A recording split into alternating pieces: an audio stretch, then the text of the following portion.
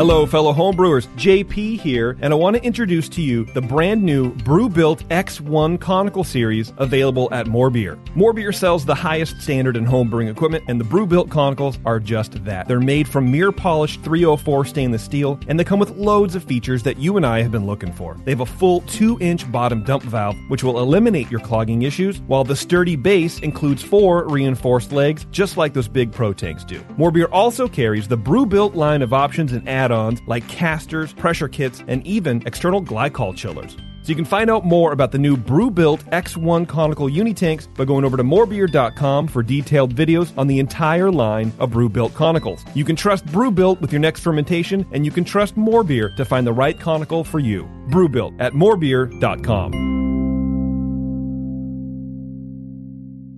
Today's Sunday session is brought to you thanks to the fine folks at More Beer. Visit them right now at morebeer.com. I want people to believe in me, and I want people to believe in me when they taste my beer. That's what it's about. You mean you laid underneath it and tried to put his tongue up the bung? I like to actually scoop up the yeast and look at it. 7 o'clock came real early that next morning. Yeah, man. Thanks for dumbing that down for us. You did an awesome job. It's all about food and beer. Punch me in the junk. Man, that thing was thick. The point is just beat it like it's your dick. I like to smell it afterwards. Are you being sarcastic right now? Yeah. Bring your body armor. I ran in my junk once on a ball valve in a kettle. That's a true happy ending. Now, live from the Brewing Network studios in Northern California, this is the radio program for home brewers, craft brewers, beer lovers, and beer geeks. It's your only source for live beer radio that brings expert brewers together with, well, expert drinkers. This is the radio program with a head on it. This is The Session.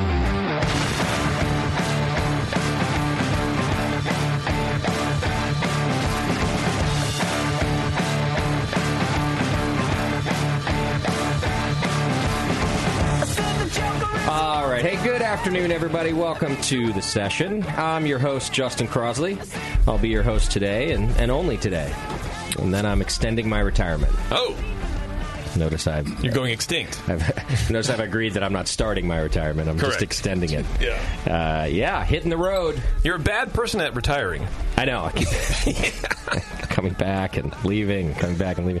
Well, I'm doing that road trip. We're headed to HomebrewCon. There you go.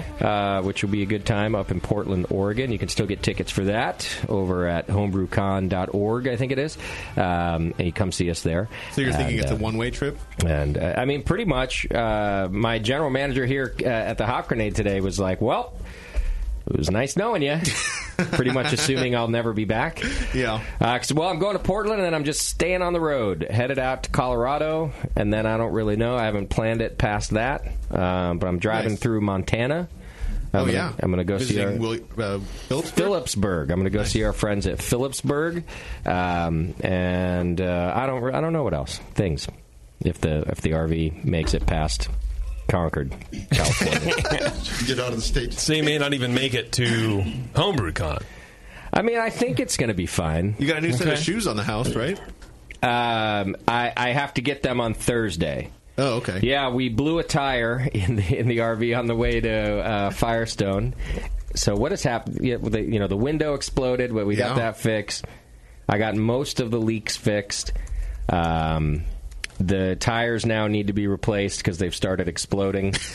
On the freeway. Yeah, on the freeway on the way back. That was fun. AAA. Fuck those guys. Right. Yeah. We both have AAA and none of it worked. Well, let me be clear on something. I've really only ever had 2 jobs in my life. Types of jobs. I'm either in the beer business or the fucking tire business. Right. I was what we call a tire guy. Call him a tire monkey. Sure. Yeah. And I used to change truck tires. I drove a service truck, and basically I did exactly what I needed. I drove to the people on the side of the road. Oh, yeah. Usually it was semi-trucks, but I did the occasional RV. You used to handle big rubber. Yeah. Yeah. The one time that you knew exactly what needed to be done to fix it, and you couldn't do it yourself. Well, so that must have been maddening for you. It was. I ended up having to do it. It was hilariously maddening. I ended up having to do it myself. All right. So I have AAA, and I had a spare tire, but I didn't have a jack. Right. You had jack. So I'm kind of stuck. So I'm like, no big deal. I'm going to call AAA. They'll come. They'll change the tire. By the way, today's show is brought to you by More Beer. I call AAA, and they say, well, your AAA doesn't cover RVs. All right. There's a certain RV umbrella you need. I guess. Okay. It's the same fucking tire. Who would have known? So, luckily, Beardy's does. Beardy is more prepared than I am. I read the fine print. So I knew that there was an RV umbrella. So I'm on the phone. They reject me, and I go, well, let me give you this other number. And they go, oh, yeah, Plus member. Sure.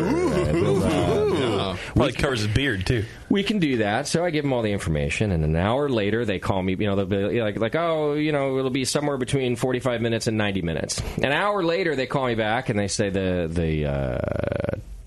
RV company that we use, the RV tow truck, can't change your tire because they don't have an RV jack. So they can tow you somewhere, and you can wait till tomorrow when that somewhere opens. Right. And I'm like, wait a second. I want to talk to your RV company.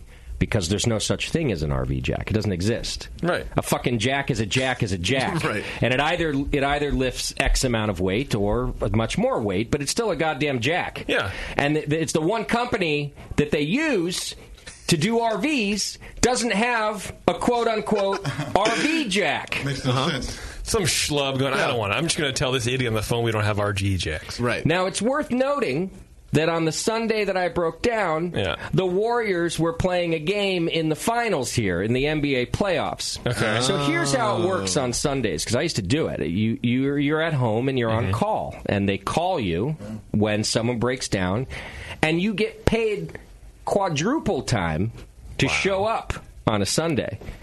Unless, of course... The Warriors game is on, and you don't feel like showing up, so you tell the bonehead at AAA, I don't have an RV jack. Right. So I say, I want to talk to them. Yeah. Okay, sir. Let me get them on the line. We'll call you back. I'm surprised that they put you through to them. They did not. Well, it turns out. They said, we'll call you back. Okay. 45 minutes later, the same bonehead from AAA calls me back, will not let me speak. He says, I spoke to them again. They said the same thing. We don't have an RV jack. If you'd like to be towed, now I'm furious. Of course, because again, I know exactly what you need. I know what I even said to him. I said, look, you did that to somebody. I said, if the guy just shows up, I'll do it myself with whatever jack he has. Okay, if he wants to tell you he doesn't have an RV jack, tell him to just bring his jack. Right. I'll take care of the problem. Well, sir, we can't do that. They have to do it, and I'm livid right now because I know I'm being lied to. Yes. But it's Beardy's account, so I have to do that thing where I suppress my feelings because otherwise I'm about to lose my shit, and Beardy's gonna get his account's gonna be canceled. I'll be blacklisted. Yeah, you're barred. Sure. So I got so far as to well, then fuck off, and hung up. Well, at least you hid your feelings. Yeah. So I had. Wait, to you said fuck off? I may or may not have said fuck off. Don't get into an accident. Okay. No one's helping me. Also, Geico. So I sent Beardy to buy.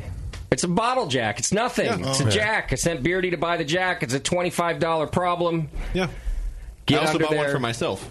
Oh, smart. Right. I'm surprised you didn't have two in your RV. Right. You. Well, then I wouldn't. My RV doesn't have a spare, so if a tire blows, I'm just on the side of the road. Well, see, and I knew now, I'm not a very prepared person, as you all know. I briefly went through the RV when I acquired it from Jamel, and I noticed there was a spare tire, and I left it at that. Did you assume there was a jack as well? Yes. Just like Warren, if he didn't have a spare tire, he doesn't need a jack. Right. If you have a spare tire, there's got to be. Jack. There were various metal objects around the tire. I assumed one of them would lift a vehicle. Yeah. Not so. Anyhow, so 2.5 hours later, And by the way, Porno Steve lost his job over the situation. Really? Yeah, all the because way? he had to work that day. Actually, it's still a mystery. So Porno Steve went with us, from the Brew Strong podcast, and we're on. He had to work Sunday night. And I'm like, oh, no problem. We'll be back by 2 o'clock. Until this happened, and he called in. He told me the whole time it's going fine. He calls me earlier this week or last week and goes, "Hey, I got a lot of time on my hands. If you got any extra work at the Brewing Network," and I was like, "Oh, did you quit?" And he said, "Yeah, there's some things going on. I couldn't deal with it." Well, I come in here today. It turns out it sounds like he got fired, and it sounds like he got fired over that. So now this thing's. By the way, so now the flat tire is costing me a lot more money because it's $1,400 in tires. And now I got to find hours for Porno Steve because I got him fired over So this whole the tire fiasco, which should have been nothing. It should have been right. We were both covered supposedly under AAA. Anyhow, I realized that the tires, while the tread is fine, they're quite old, and the rubber gets dry and they explode. So now I've got to replace. This is another problem with RV. I have to replace. The thing has 8 tires. Yeah. Luckily, I only have to replace 6 of them because I did anyway. A thing. I'm hoping I've worked out the kinks enough now to get to Portland. I leave Friday. You realize these aren't find out. These aren't kinks. This is just ongoing maintenance involved with owning an RV. At one point, it's not going to end. Nothing else can break. Right. Yeah. You see the pattern here: A trip, A breakdown. A trip, A breakdown. Right. Okay, fine. So, I guess the question then, Tasty, is my entire trip considered one trip and I only have to go through one thing? Or is each leg of my trip a trip? At this point, it dips the roll of the die, dude. Every time you turn it on, it's a new trip. Every time you crank it over, new trip. It will be your coffin. Yeah. I mean, that's okay with me. That's fine. It's a roomy coffin. You got room to take us all down with you. Yeah. He almost did, remember? Oh, that's true. His coffin sleeps 7 permanently. Yeah. What's wrong with your microphone, Shimky? It's on. Is it? That was what's wrong with it. Yeah. Stay really close to it, will you? I don't know what's going on over there. So we'll see. I talked to Jamil about the whole situation, and him and I are in agreement that you need a jack. We drive it. That to be careful. I just drive it until it deteriorates to the point it cannot be driven. So I will potentially just leave pieces of it along the way, and once the entire box falls off the drivetrain or whatever happens, I pull the plates. I remove the VIN number, and I leave it right there on the side of the road. Yeah. Well, it sounds like you have a convertible at that point. Yeah, so if the weather's nice, I can at least keep going a little bit. Right, yeah, just drive the chassis. Yeah. Spray free candy on the side and walk away. I want to circle back to why you only purchased 6 tires. I already replaced 2. Okay. About 2 years ago, I replaced the fronts already. You should replace the spare also. No, the spare's in good shape, and it's been inside of a bin, and I've inspected it with my level of expertise. Yeah. Okay. And the spare is fine. It got us home. It's a little low on air. Still? Oh my gosh, and that was a thing too, trying to get air for it. Oh man, I almost had to fight a guy. Well, you didn't have RV air somewhere? Well, the way that the valve stems are, you can't really get to them very easily. It's a whole thing. Sounds like it. But worse than that, here, a little education for you California drivers. Okay. By law, California gas stations must provide you with air and water. But you'll notice that many of them charge you for said services, but they're not really supposed to do that. Right. Now, there may or may not be this loophole where you're supposed to buy gas or something from them, but I don't even think that's a thing. Yeah, that's what they usually say. Right. If you buy gas, it's free, but I don't even think that's a fucking thing. So this has always annoyed me. Yeah. Well, it really annoyed Beardy. So we get to the gas station, and I'm like, look, I'm not going to fight with a guy. I got $1, which gives me enough. It gave me 2 pounds of air. So now we got to go in. I'm out of quarters, and I'm not about to give this guy my money. And anyway, the guy won't do it. Beardy had to fight with him. And I think he pulled up the law on his phone, and he it's probably had it ready, in a folder in Google Drive, things to argue with other people about, and there's screenshots of everything he can conceive of. So the guy begrudgingly was like, "I'll give you 1 session." Oh my god! So I wanted to light that place on fire too. Yeah, I was ready to back up and pump 1 cent of gas into my RV. Like, hey, now I need some air. Thanks. Yeah, call the cops. I'm sure the cops have nothing better to do. Yeah. Sir, give the man free air. Jesus. It's always a fiasco. And anyhow, I don't know. I'm feeling confident. These things are minor, and I think the old girl's going to do all right. Bev's going? That was so rude. The other one. Oh. The one that's the size of a house. Bev's going? Wow. The RV is the size. He said it. Stop Bevo. it. I didn't say it. Yeah. You're fired. Me? All of you. No. I didn't do anything. She's a PR person. I just called you old. All right, so if all goes well, we'll be seeing you at HomebrewCon. More Beer has brought you this session, and they've teamed up with the great John Palmer to make 27 beer kits based on the recipes found in Brewing Classic Styles, written by Palmer and Jamil. These kits are true to style and are within the BJCP guidelines, enabling them to be easily entered into that upcoming competition. Buy 2 kits and get fast and free shipping from More Beer. Go to morebeer.com and thank them for sponsoring us. On today's program, we've got Lakefront Brewery from Milwaukee, Wisconsin on the show with us.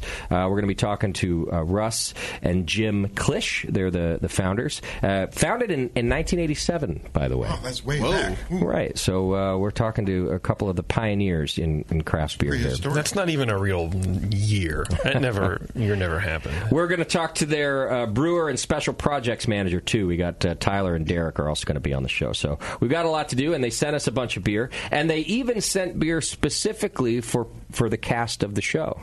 They sent a style for me. They sent a style for JP. They did not send a style for Kim Shimke. Oh. They sent cheese curds, which apparently didn't arrive. Yeah, nobody's seen any. I will make sure that you get them. But I have in writing. He sent them to me. Bev pulled a Moscow. I would never do that. I don't know. First of all, you're already making jokes about how fat I am. I mean, I'm not going to eat 37 pounds of cheese curds. Well, then where did the cheese curds go? They're still in the mail. First of all, Warren made a joke. And second of all, why are you being sexist about it? They're in the post. I literally hate you. Thank you. Justin just threw it up there waiting for someone Shut to up, slam Warren. it down. Yeah. All right. What else do I have to do right now? How about some announcements? Announcements are brought to you today by Drake's Brewing Company. Tasty, you seen their new Flyway Pills on the shelves? I have seen that. It's a nice beer. I tasted it. It's great beer. Yeah, I've almost always buy Drake still. It's a good. They know what they're doing. 1500 IPA, and then I saw the Flyway Pills the other day, so I grabbed that. Another good beer from them. So the announcements brought to you by Drake's. You can go to drinkdrakes.com. Our anniversary party, BNA Lucky 13. Tickets are on sale right now. You can go to thebrewingnetwork.com. It's up in Portland, Oregon. It's the closing party to HomebrewCon.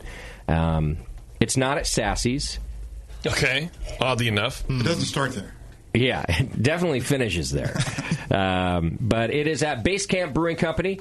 We're putting on a big street party. We're shutting down the streets, getting a bunch of breweries in there and some music. And also, we got a pretty killer raffle shaping up. The More Beer guys have donated a Brewery automated brewing system, which is an expensive item. Yeah. They've donated a glycol chilling system, which will work with any home fermenter. And they've donated a year's worth of malt. Wow. Blickman has donated a conical fermenter, but it's the cornical. Oh, geez. It's the one where the corny keg converts into a conical fermenter type of situation. Yeah. They're donating that. And I got more donations coming in all the time. And you get raffle tickets just by purchasing a ticket.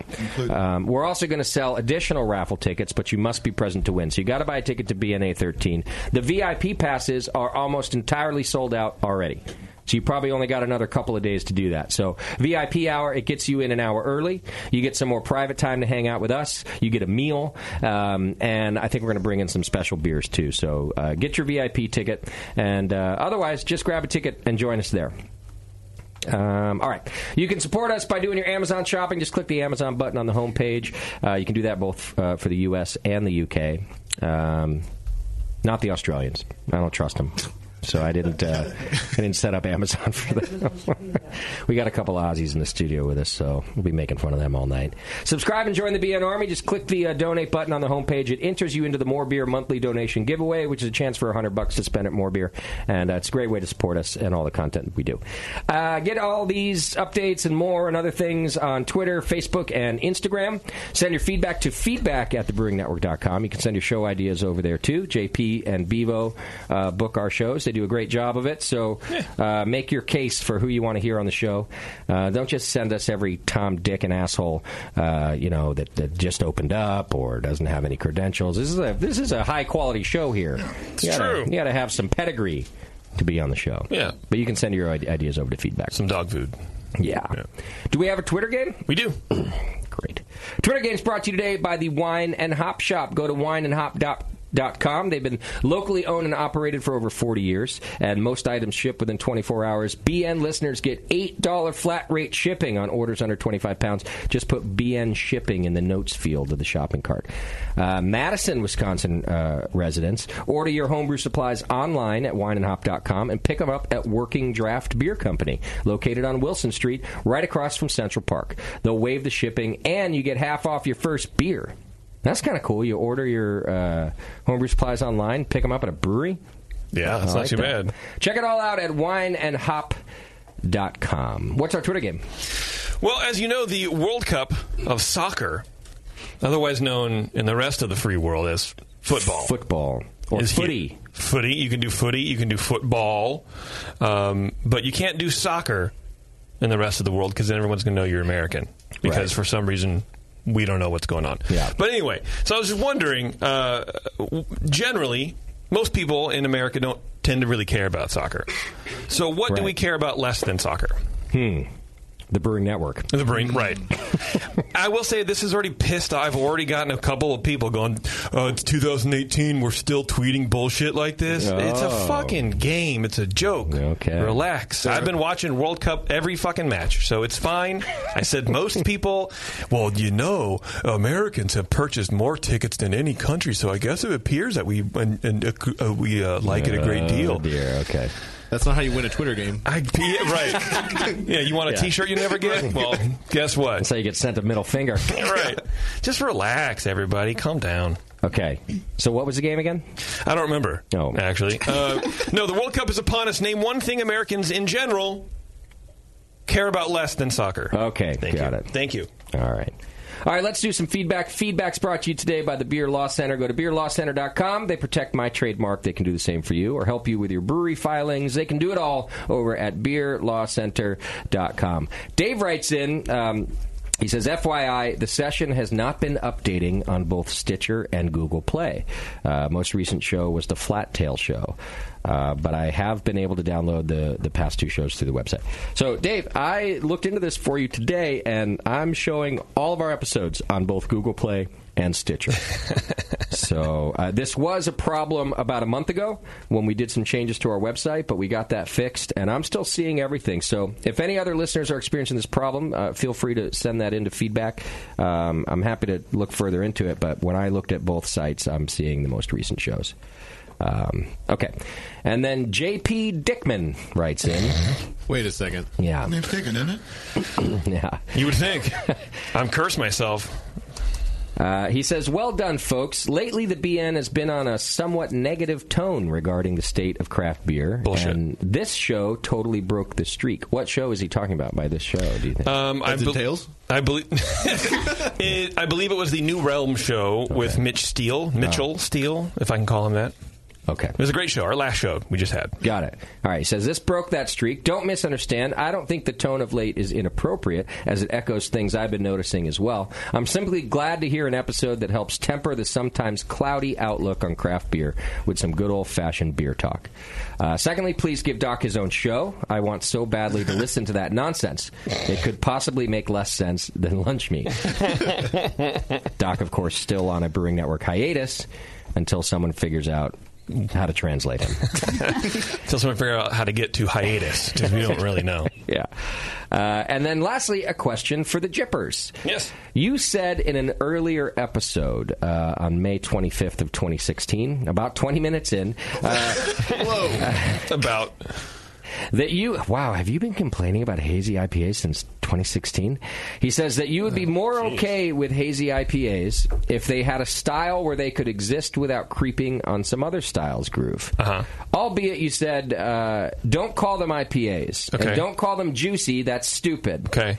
These were, he has quotation marks. Right. But both of which the style guide did. They called it both those things. Okay. So now that there's a style guide for them, what do you think? I understand your taste buds and sensibilities won't change. I simply wonder if your life has gotten easier or harder or remained the same since the BJCP inducted the style. No. Considering that the two things that I thought were stupid are still stupid and still exist, I think it's a stupid style. Okay. I think if you call it an IPA, and actually we talked about this on the New Realm show, Mitch is in full agreement with me. Okay. That it should not be called IPA because guess what? It's not an IPA. And it does damage to IPA and does a disservice to, I think, craft in whole, because people who are coming into craft beer and look at the hazy piece of trash as an IPA and then they look a clear piece of trash as an IPA because... they're both trash. They're not going to know the difference. Yeah, they're going to think that it doesn't matter if one's clear and one's not, and I think that's bad. So, based on that, would you say your life has gotten easier, harder, or remained the same?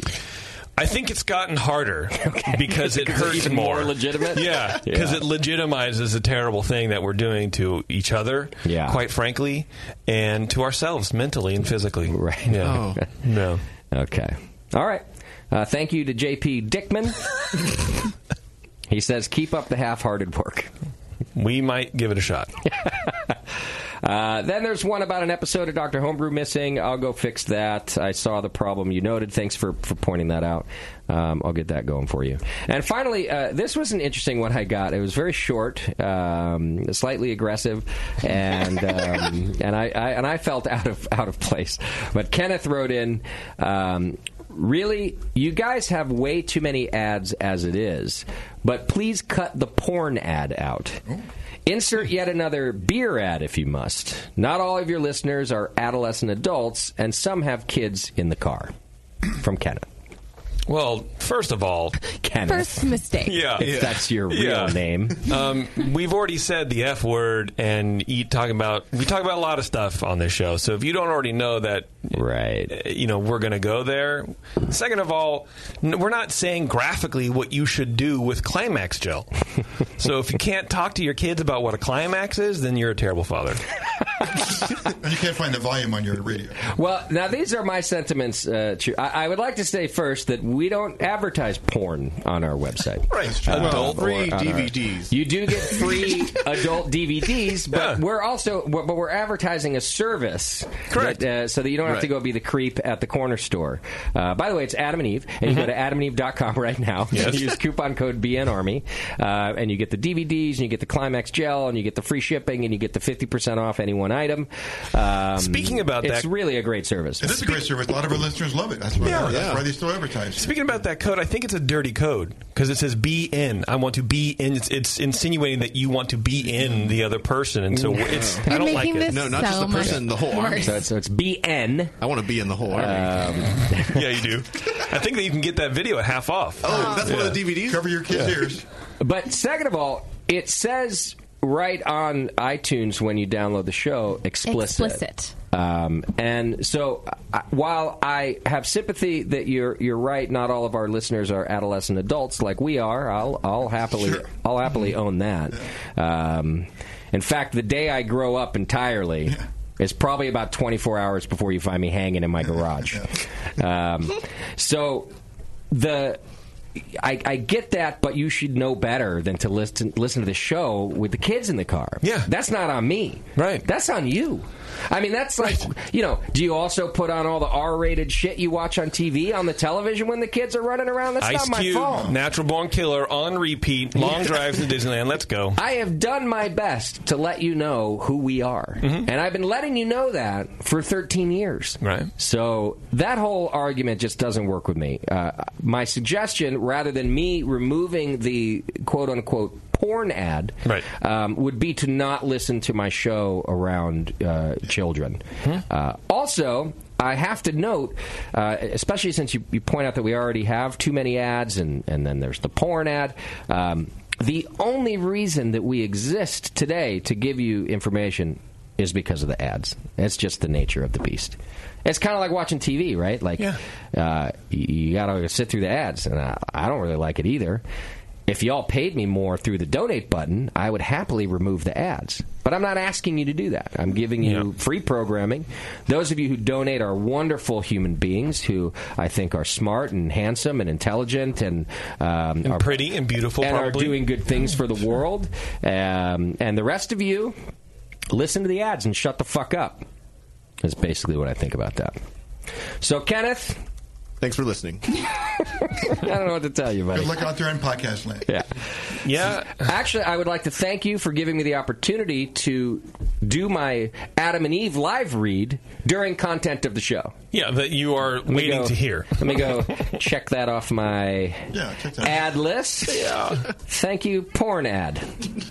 I mean, if you get a thing for free and then you can't, I feel like you have no right to complain about ads. Like, I feel that way with you when you download an app and you get a little pop-up or whatever at the bottom. I can't complain about this. I got it for free, and it's providing me a service of knowledge. So what am I going to do? Cry about it? I will say, like, I do wish we could have less ads. Honestly, I don't like listening to a ton of ads. Sure. But all of the ads are relevant. Even the porn ad. I mean, let's be honest. It's pretty relevant to our audience. But they're all relevant to brewing, number one.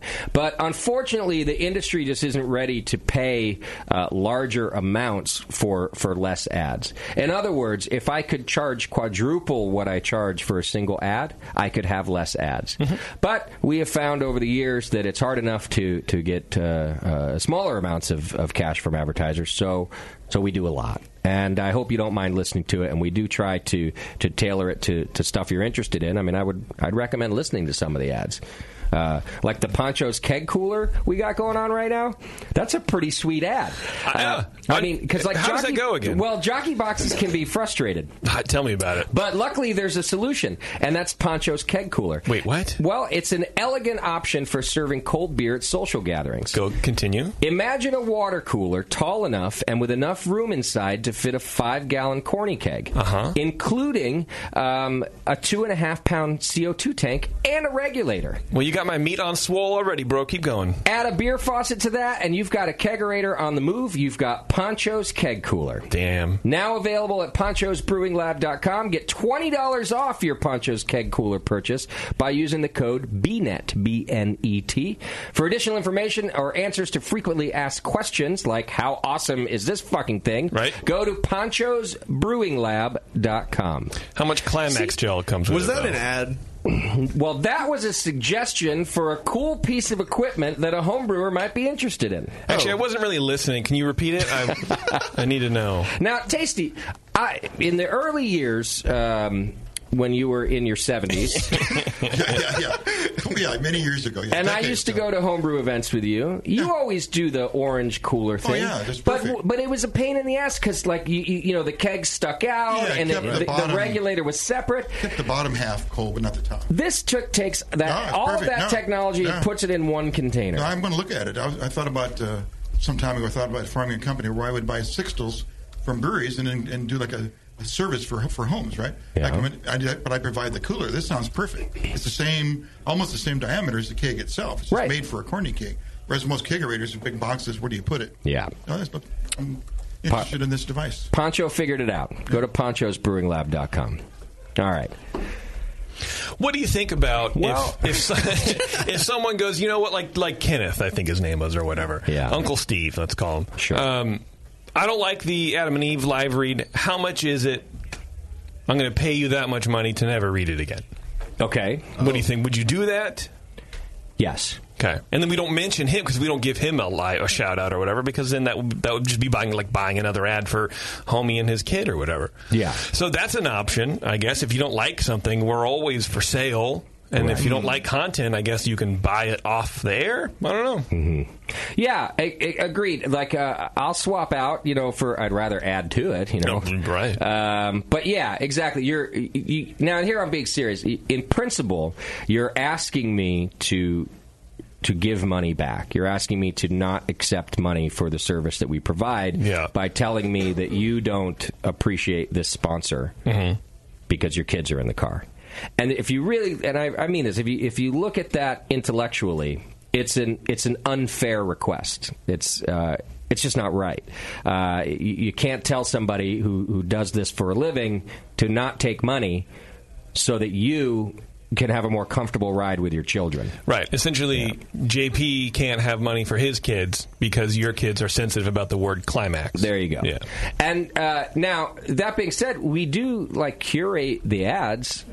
I don't go out to State Farm Insurance, and if you think about it, there could be tons of ads that would maybe not be offensive, but completely irrelevant to your life and your lifestyle and the reason that you listen to this program. So we at least curate what you hear, but that's about as far as I can go, to be honest. I mean, there's very little I'm going to say no to. Yeah. I hear State Farm pays pretty well. Yeah. I mean, I'm not saying I wouldn't. This segment brought to you by Burt's Beeswax. Yeah. I don't know. And again, I don't really feel like the Adam and Eve ad is all that outside of our ding-dang, Because it number one, it has been in the past because we've gone off because it's fun and we're sophomore. Yeah. But it could also be a lot more intense, shall we say? Right. But it's generalized talk. It's fine. Your kids are fine. You're fine too, by the way. You're all right. Like, you ever hear some of the one-offs that Tasty throws out during that commercial? Lighten up and listen, and you might get a chuckle out of it. Right. Yeah. You appreciate the humor. All right. Anyway, Kenneth, sorry I can't help you more than that. Thanks for writing in, but there you go. That's you're life. Welcome. We know where you're coming from. All right. Hey, you heard of Neshaminy Creek Brewing Company? Never. I heard they sent beer, though. Actually, I can probably move this around because I just knocked out a couple, didn't I? What did I knock out? Oh, I did... what do they make there at Neshaminy Creek? Punch. Okay, I'll move Neshaminy. Well, they make never mind. We'll get that covered a little later in the program. All right, we're going to take ourselves a break. Do it. Yeah, but when we come back, wait right there. Put the headphones on your children. We've got Lakefront Brewery from Milwaukee, Wisconsin on the program. Hang in there. It's The Session. We'll be right back. You're listening to the Brewcasters on the Brewing Network.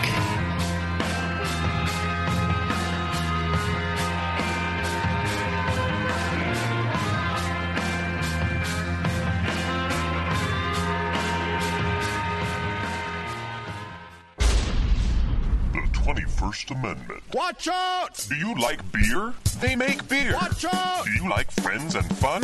They make friends and fun. Watch out! Do you still like to have a good time? The 21st Amendment. Watch out! The 21st Amendment in San Francisco, located at 563 2nd Street, 2 blocks from the building where baseball is seen and played.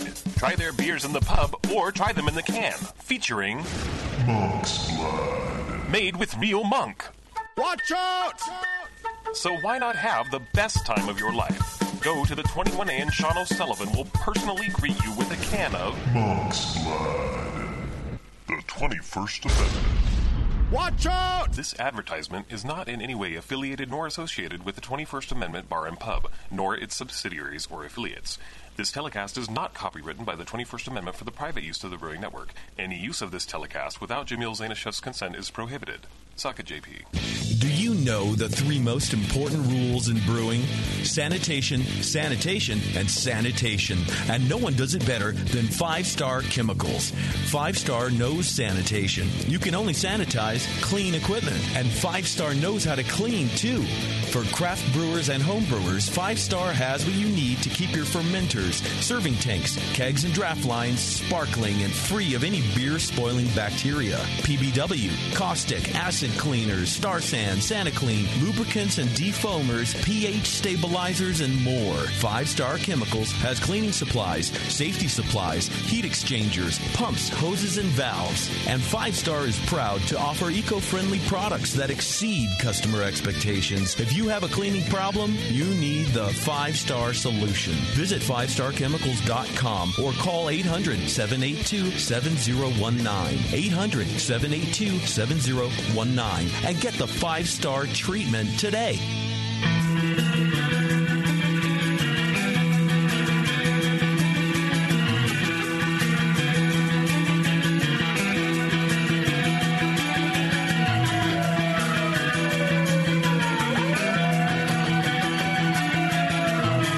You're tuned into this session because life's too short to listen to crappy radio.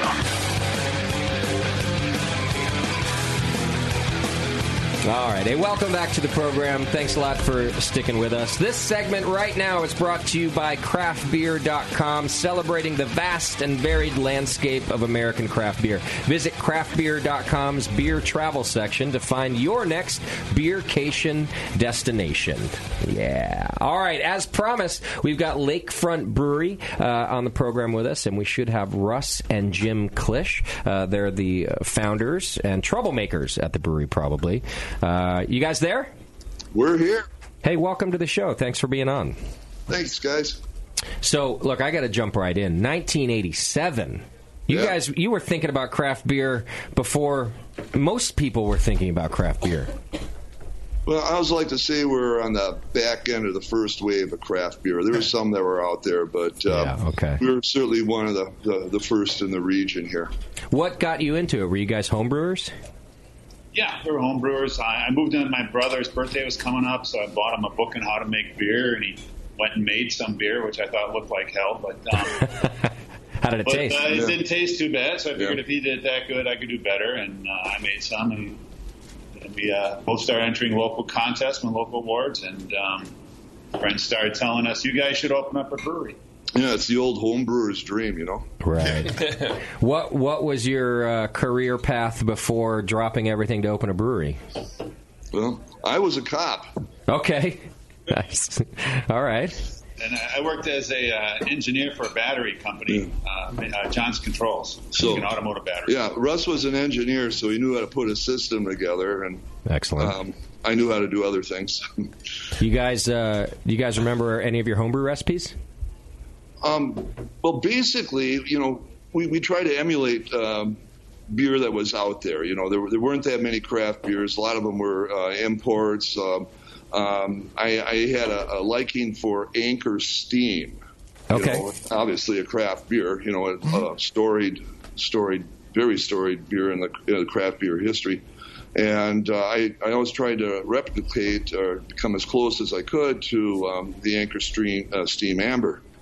And so that's what I would always model my homebrew after. You know, basically, I tried to make it as a straight lager, but you know, not a hybrid beer like theirs, but tried to get the ABVs and you know, the color and the hopping similar and the malt bill. But you were making it a true lager using lager yeast. Yeah, definitely. And so you had back then temperature-controlled fermentation. I mean, you had a full setup then.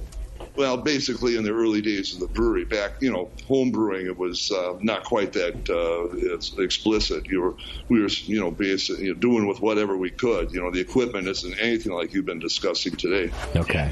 I remember we were fermenting. We basically had a 55-gallon drum at start and another tank, and we would take city water and have it as a jacket on the outside, so it'd be like a tank inside of a tank. Mm-hmm. Got it. We would just regulate the flow of the water to make sure the temperature was right. And this was for the home brewery, sorry, you're saying? No, that was when I first started. The home brewery, we just put it on the basement floor. It's cold enough in Milwaukee. That's a good point, yeah. Okay. So your friends tell you, hey, you guys should open a brewery, but I'm imagining that there wasn't a lot of examples around, and maybe banks weren't really lending for that sort of thing. Like, what was your plan, and how did you get started? I remember writing about half a page or page business plan, asking for like $250,000. I thought banks might give it to me. I didn't understand back then that you had to have money to borrow money. Right.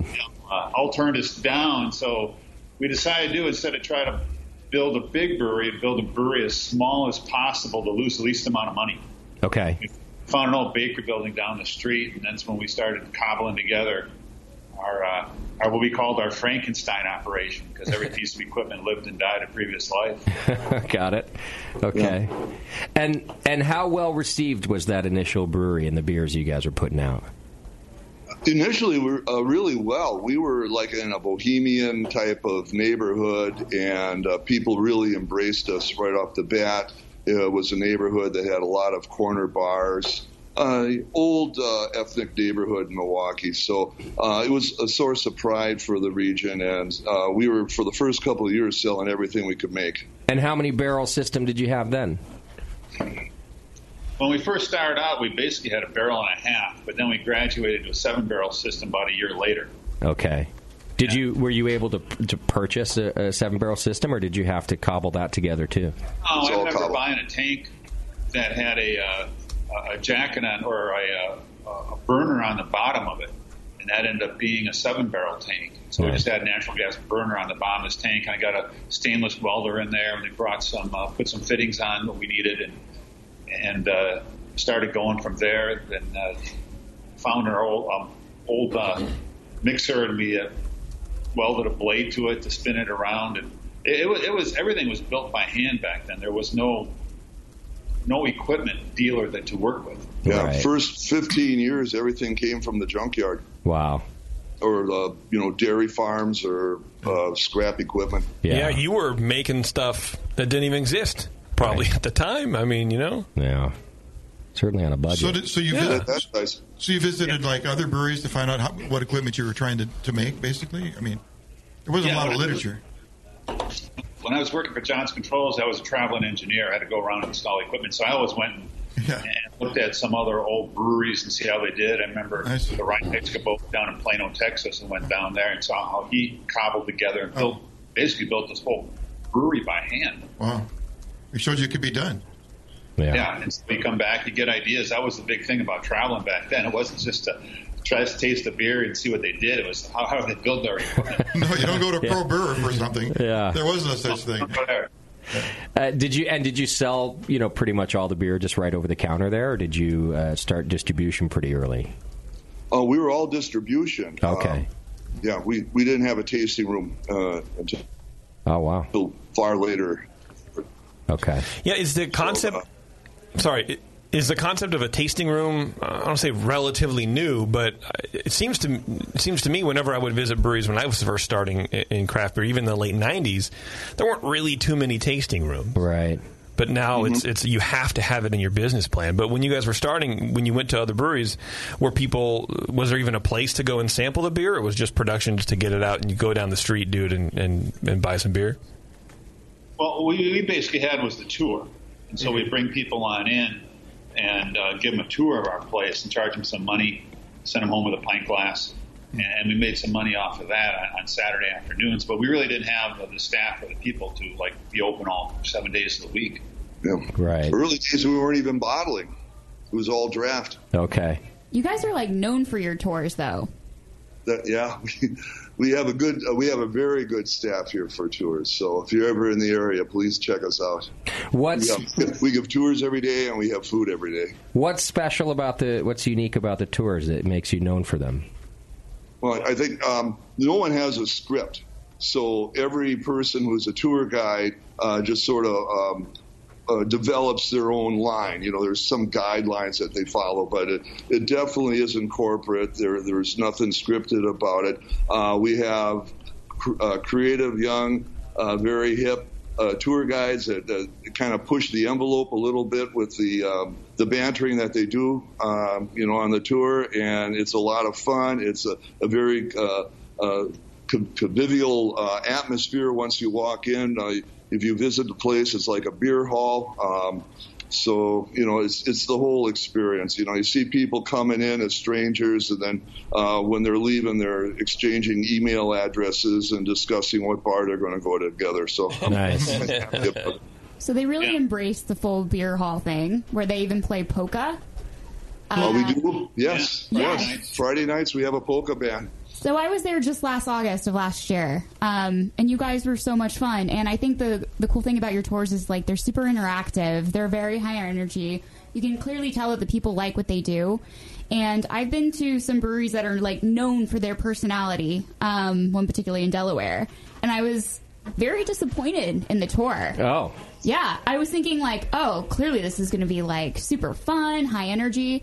I was sorely disappointed. And then you go to a place like Lakefront, and, you know, I mean, in the Midwest, I think Lakefront is a bigger name than they are out here on the West Coast. And yeah, people are, like, there's waits, like, really long waits to be there. You have to lift weights?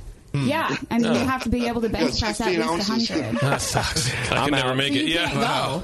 I'll be changing a tire in the parking lot. So it's a bunch of bros on this tour. But it's just a really I got fun an RV jack for you there. You know what? I'll be stopping by there. Yeah. Might be new problems by the time I get there. Let me now talk to me about the brewery now, right? Because you're telling us about this, you know, the Frankenstein start, and now it must be very different. Yeah, it is. I mean, about a third of our equipment is still used. We still have a what I call mud of a brew house, where we have 5 different pieces of equipment, all made by a different manufacturer.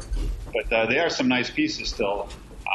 And we're in half our cellar is some used equipment, other ones are brand new, but we do have a brand new KHS filler, which is very nice, and KHS keg filler. So we are upgrading as we go along, and every piece of equipment we have now was built for the brewing industry, as compared to at one time a lot of it was built for the dairy industry. Got it. Now let me ask you this. You know, as an entrepreneur, I read a lot of articles about other entrepreneurs, and I think about it sometimes having, you know, we started this thing in my garage, and now we have this fancy studio that's in a bar. But do you think back, though, at those times where you're struggling and piecing it together, and maybe in the moment it was a pain in the ass because you're just trying to move forward and grow? But do you think back and go like, but man, those were the good, like that's when it was the most fun? In a way, you're right.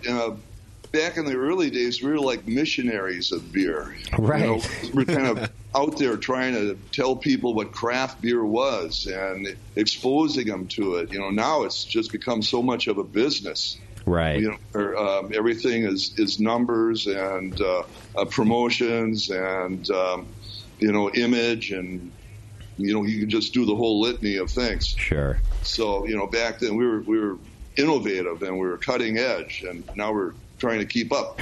Right. Well, and I'm not even saying that you would like want to go back to it. That's not what I mean. But it's almost like the struggle was part of the fun. Yeah. You know, it was more exciting or something. It's almost like you were telling people about beer, and now your customers are trying to tell you about beer. They're trying to educate you about craft beer as if you don't already know. Right. Which, you know, I don't know. That's what I see, at least anyway. And now suddenly the consumer is overconfident in their knowledge. They're trying to tell you how to make your beers better. Yeah, like you have consumers refuting styles that are established by trade organizations. Well, you have a big homebrew contingent in your listening audience, and I am really respectful of what the homebrewing community has become right now. I mean, there are very well-educated people, and I just love listening to them. You know, I learn when I talk to homebrewers at festivals. You see that, JP? There's another perspective there. He learns. He learned. Well, you know, apparently I learned more than he did, I guess. I don't know. I'm kidding. But he cares more than I do. Right. It's pretty. That's what's clear. Yeah. You guys care more about making beer Everything. than I do. Pretty much, yeah. Well, we do have a couple of your beers in front of us. Thank you for sending these. It looks like you guys sent one specifically for me, your German-style Pilsner, which I'm about to taste for the first time. Can you tell us a little about this beer? Yeah, the beer is made with Pilsner malt from Best. It's an acidulated malt. Pearl and Spalt are the hops that go in there. And so it's a true German-style Pilsner. I don't feel it's overly hopped, a nice little bite to it. Germans like things in balance, and I always think that if you can drink two and you want a third, it's a great beer. And when I drink this one, that's what I think. I agree with you. I also feel like, you mentioned it's not too overly hopped. It almost falls in between like a Helles and a Pilsner. It's got a great noble hop character, as it should, but I don't know, the backbone is a little, which is a good thing, a little bit Helles-like to me, too. It's a great style you guys brewed. A little malty? Yeah, a little bit. A little sweet malt character, as it should have. And then, as you say, balanced with those noble hops. What do you think, Tasty? I think it's got a really unique Pilsner character. Best malts, I'm not familiar with that. Is that a U.S. grown and kilned? No, I believe it's from Belgium. Belgium. It's a Belgian best. Wow. Okay. It's definitely European. Yeah, so European style. So it's a lighter style. Yeah. It's a nice flavor. We think that's the best tasting Pilsner malt out there. It's not all cloudy. Is your unfilter machine broken, or I don't know. No, our centrifuge spins very well. It does. Yeah, and clarifies it. What was that in its previous life? It was just sitting in the tank when we used to buy bulk dairy tanks. We could buy them for $1 a gallon way back then, so you could let a beer sit in there for 4 to 6 weeks, and then clarify. And that's how we used to do it. In the good old days too. Yeah. That's nice. Yeah, I would love to have seen them Frankenstein together a centrifuge. Right. It's literally a bomb. They got a bunch of bicycles hooked up to a bucket. Check it out. We got an old tilt-a-whirl. Ross, keep riding, man. It's not clear yet. Don't stop. Keep pedaling. This is a nice beer. And then you sent River West Stein beer for JP here. What is this beer? Well, that's an amber lager. And so I like to say it's a little balanced with the malt and the hop. It comes in at 5.6% ABV. It has a couple of caramel malts in there, also a little roasted barley. We bitter it with Zeus, and then we also have Willamette and Cascade for the finishing hops, flavoring and finishing hops in there. So it kind of pours a copper color, and it finishes with that caramel malt flavor. Yeah, the aroma's great. Yeah, the caramel malt nose. Mm-hmm. Yeah, picked it up right away. That little chocolate, you can smell it. The color's beautiful. Yeah, I really like great. that. Is Stein the style? Am I just not familiar? I've heard of. No, it's not. Why? Okay. A little bit of a story behind it, but we just called it Stein beer because you drink it from Stein, and that was before we realized that a beer made with stones were called Stein beer. So got it. Yeah. No relationship to Hot Rocks. Okay, and that's why I asked too, because right when I saw Stein, I was like, wow, they're doing a hot rock beer. Right? How are you going to do that on a barrel or more? I mean, come on. They do weird stuff in Wisconsin. Yeah, this is another really nice beer. Yeah, I enjoy it. I enjoy it a lot. Thank you for sending it. They're both really clean, fermented well, so you guys have that dialed in. I know we're going to talk to your brewers here in our next segment, too, so we'll dive into some of the yeast and all that. Those are our legacy beers. Those essentially the first two beers we started out with at the brewery. Really? So from day one, it was those that you're tasting now. And how Nice. are Smooth, man. how do the sales of these beers rank in your portfolio now, all these years later? The River West is our number one selling beer. Wow. That we have out there. It's about 30% of our production. The Pilsner is always very steady, about 5%, 10% of our portfolio. That surprises me. That's one thing I love about the Midwest is their love of amber lagers. Oh, really? Oh, yeah. Yeah. And there are quite a few breweries like this that do it really well also. Yeah. Because it's smooth, man. All those malts coming together, you still get a lot of flavor. Yeah. But it just coasts right on, man. It's easy drinking. Yeah. It's I not really cloying, enjoy it. But you get the caramel flavors. It's Really nice. Yeah. I think that's something to be proud of too. If you opened this with this beer back in the late 80s and today it's still your best seller, I think that's a testament to a great beer. Yeah. I mean, there's a handful of those, right? You have your Sierra Nevada Pale Ale, right? That has lasted since the beginning. Your Anchor, as they mentioned. Yeah. But I don't think there's a whole bunch of breweries that have their 1987 beer lasting as their number one. Yeah. It's either a great beer or you have extraordinarily old customers right now. They're like 85 going, I love it! It's amazing. Owners. Yeah. Right. Yeah, absolutely. There's not, I mean, because we talk to brewers all the time that, well, even the current craft climate, you have to change it up. Right. Yeah. But sometimes you don't. Sometimes some breweries can lock in with a couple hits and they just ride them out, and this is definitely one of those. And I could see why. Drinking it, you can easily tell. I would love that, because then I could just go home. Well, we go all the way from flagship beers, to one and done. So we have that whole portfolio out there. You have to. Nice. Yeah, for sure. Now, I have in my notes some interesting things, not only about your company, but even just about the building that you're in now. You guys are in an old ghosts coal-fired electric plant. Yeah. Oh. Is that right? Huh. Yeah. Mm-hmm. So is it clean coal? Or? Yeah. Not back then. No. Right. Tell me about this building and how you chose it and how you got that cleaned up. Sounds interesting. Kind of like our equipment, we got it real cheap. Okay. Right. But they're going to tear it down, and the city didn't want to tear it down. They wanted to find somebody to go into it, and they basically almost gave it to us. It was right on the banks of the Milwaukee River. Back then, it was not a positive thing to be on the river. Oh. It looked at more of a detriment, and today it's completely opposite.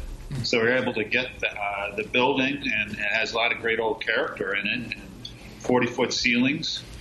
In one half of it, so it was great for brewing. Stand up huge tanks. Oh yeah, right in there, and it just fits the image of the city perfectly. Big old industrial town, cream city brick, and we were lucky to get it, and it served us very well.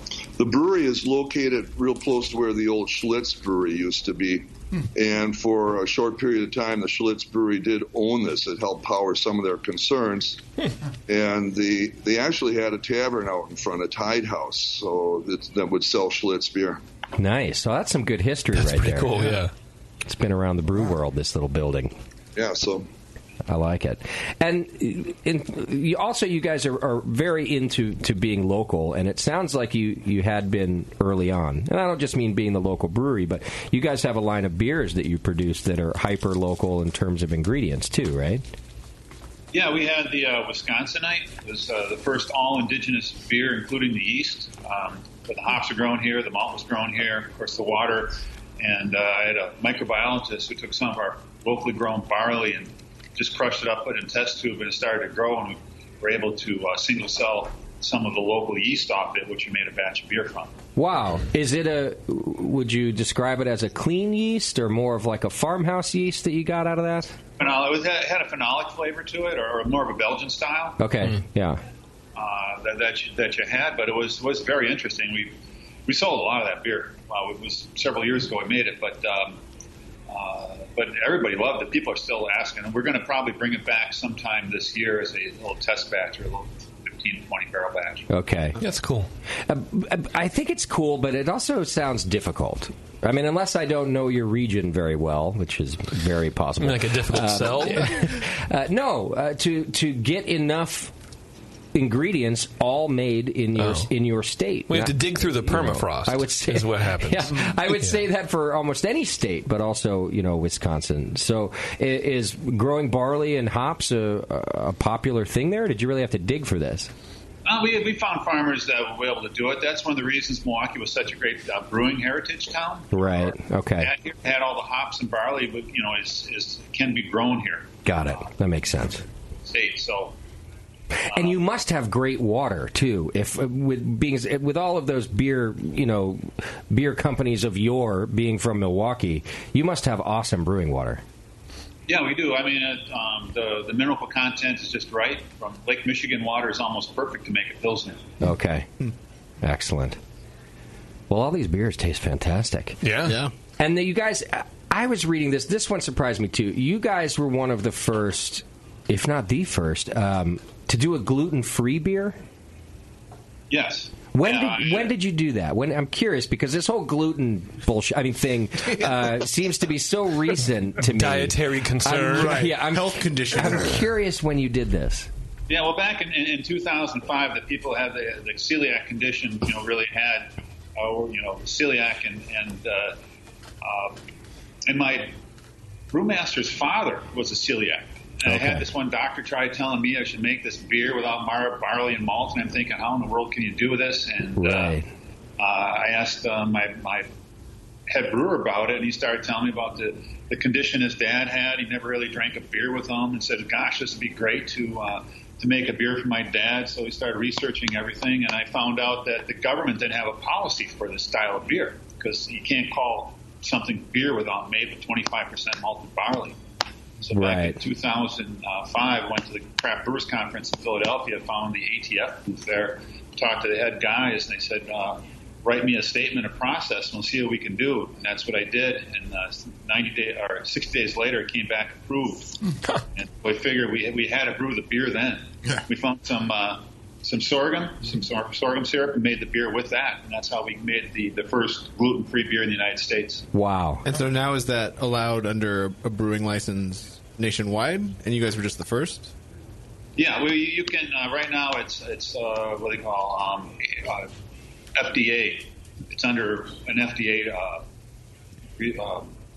blanket right now. Some of the lower wines, ciders, anything that you see out there that has to have a nutritional label on it is all from there. So that's where they put this. So we were one of the first people to work with them on this, and so it's not a ATTB brew. Got it. Interesting. At one point, this beer of theirs, this gluten-free beer, was the number one selling beer in all of British Columbia. Do I have that right, guys? Yeah, it was. It was number one for SKU. This blows my mind. And I'm going to be honest with you. So I believe we were sent this beer that we were going to try later on in the program. Okay. But, guys, I'm only going to try it if you'll allow me to give my honest opinion about it. And I'm not trying to be a dick here. You guys know what I mean. This is difficult to make a yummy beer that's gluten-free. But first of all, yummy. To be the number one beer in British Columbia, that seems crazy. There's something to this beer. I think they're cooking the books. Really? They're cooking the books. Of all lying Canadians. Yeah. Well, it was number one, I think, American imported beer. Number one American importer. Still. That's even better, I think. Still impressive. Yeah. What do you think about this beer? And by that I mean, do you reach for it? That's what I mean. Okay. You got a couple beers on the shelf there, guys. Do you ever grab your gluten-free one? Oh yeah, I drink it. You do? Oh sure. It is. It has a. It doesn't taste exactly like beer, but the flavor it has is very good. Okay. It's a very refreshing beer. We'll serve it at beer festivals, and we don't tell people it's gluten-free, and they'll come back and ask for it. Oh, nice. A couple times you tell them, well, it's gluten-free, and all of a sudden they look at you like you're crazy. Right. That's good. You should That's the way to do it. You should do the opposite also. Not tell people it has gluten in it. Right. On the other hand, I prefer German lagers, so I go more for the Dunkels and the Ambers. Okay, I got you. A lot of gluten. Well, I like gluten. Could I have extra gluten? Please. Yeah. Maybe a side of it. Now, I've had maybe 2 tasty gluten-free beers in my tenure. That you've thought tasted like beer, or just that you enjoyed? Both. Yes, to both. Okay. I felt that it tasted enough like beer and was enjoyable to drink. Okay. That was always the problem when Plissé and I were trying to do gluten-free beers at More Beer years ago. They didn't taste like beers. They were a different animal entirely. What would you just and Russ and Jim, you guys too? If it doesn't taste like beer, what does it taste like? Could you put your finger on what the flavor is? The stuff we were making, it was just water, like grain water. I see. It was like like when you're tasting the runoff, maybe to see when you should stop sparging. I never did it, but people do it. That's what it kind of tasted like to me. We're just kind of low flavor because you can't really have a whole lot of like crystal malts and stuff, and at least that's what I thought at the time. Maybe you can now because everything's kilned and it kills the enzyme or whatever. I don't know. I'm too dumb to figure it out. Sounds like you're saying they're wordy. They're not wordy. No, not even that. No, just thin. Thin with not a whole lot of flavor. You couldn't get body into them. There was the hard part for us where I left it was that you can't get any body. You in could it. need long chains in there that would give any. What do you guys think, Russ and Jim? Well, I taste a little green apple. I think it's a tad cidery. Mm-hmm. You might get, it's definitely an effervescent beer. It's fairly light, and I'm a little surprised the ABV on that's 5%. So, it does have a bit of alcohol for as light of a beer as it is. Okay. I've sent Bevo to go get it. Do you mind if we taste it with you guys? Sure. Yeah, we had it in the cold box. I figure we're talking about it. I want to taste this. I think gluten-free beers are interesting. I'm interested to see where everything goes because we have enzymes out now that do the brute beers and all these kind of different technologies, I guess, if you will. Yeah, the White to Labs progress stuff. The White Labs Clarity Firm. Yeah. Now they can't claim that it makes it 100% gluten-free. No. But they can claim, I believe, I'm not speaking for them, by the way, this is what I remember, that it reduces it to an untraceable amount. Right. So to be gluten-free in America, federally, I think is what it is, it's under 20 ppm, I believe, of gluten, and then that's gluten-free.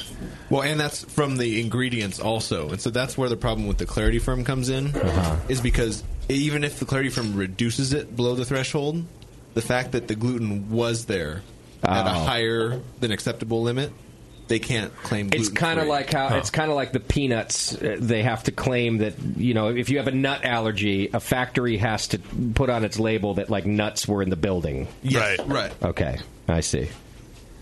So I wonder where it will go. But I agree with you. There have been some beers that I've tasted that are gluten-free that they don't taste like beer. Yeah. But I think if you have the carbonation dialed in, I think that helps kind of a great deal. Right.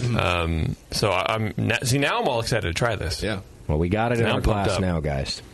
I'm sure they're not as excited as we are because now they're like, Jesus. They're like, how do we get out of this phone call? You just hang up, baby. Yeah, what are these morons going to say now? Let's send it to a break. Mm-hmm. Okay, we're tasting.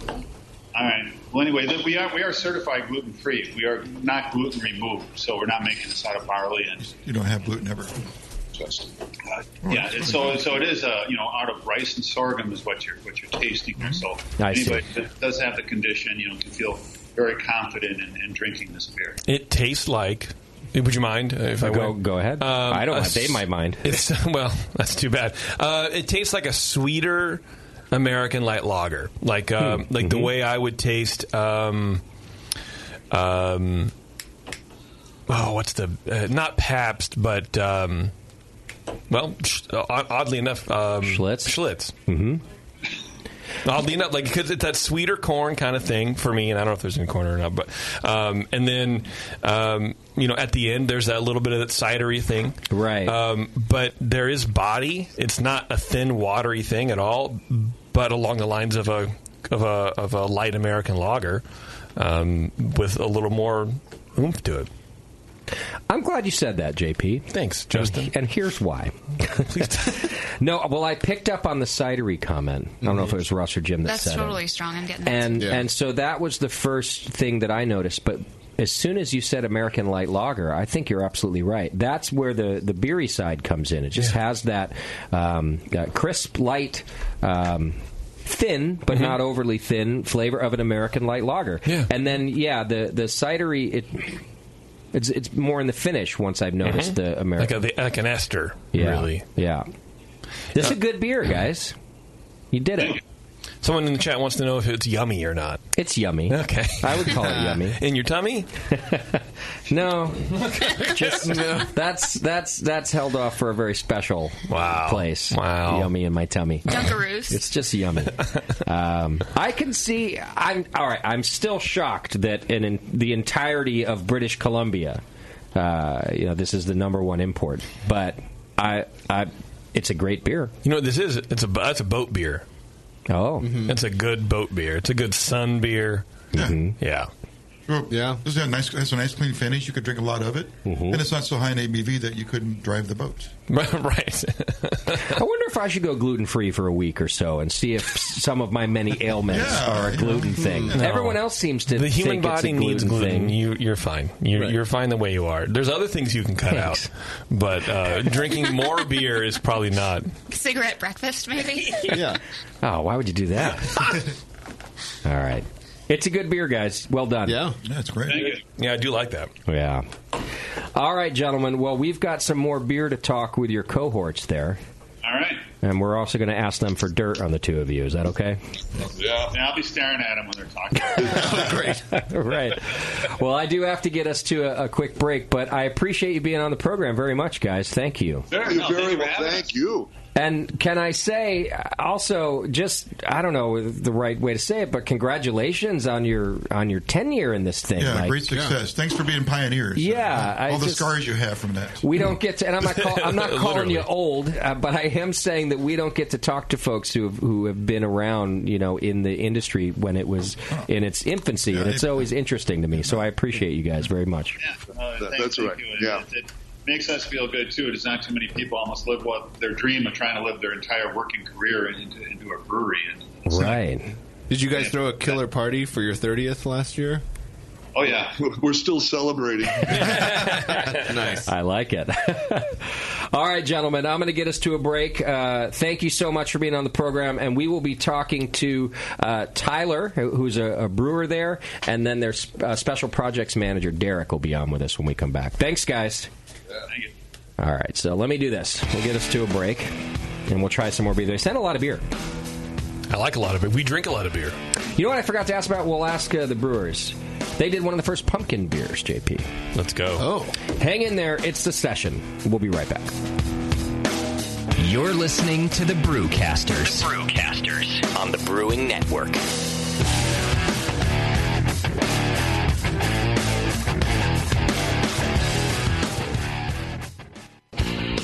Your support of the Brewing Network means everything to us. We couldn't produce shows without you.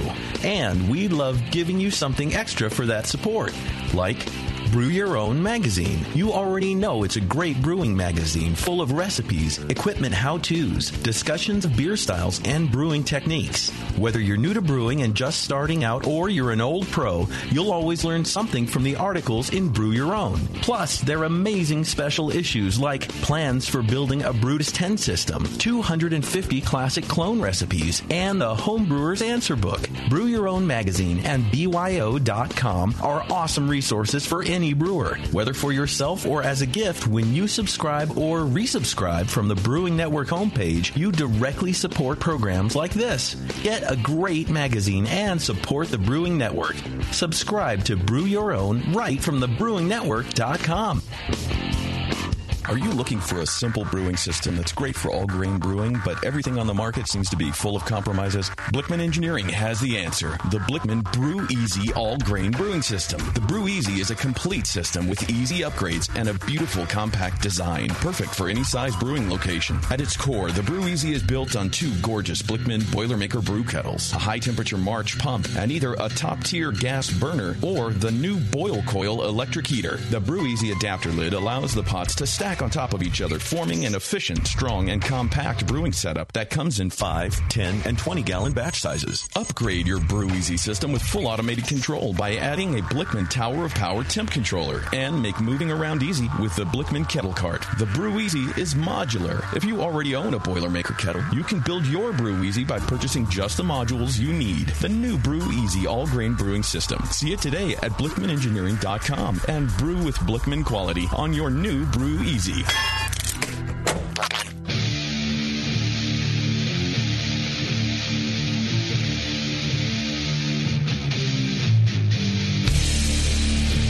This is Corey King from Side Project Brewing, and you're listening to The Session on the Brewing Network.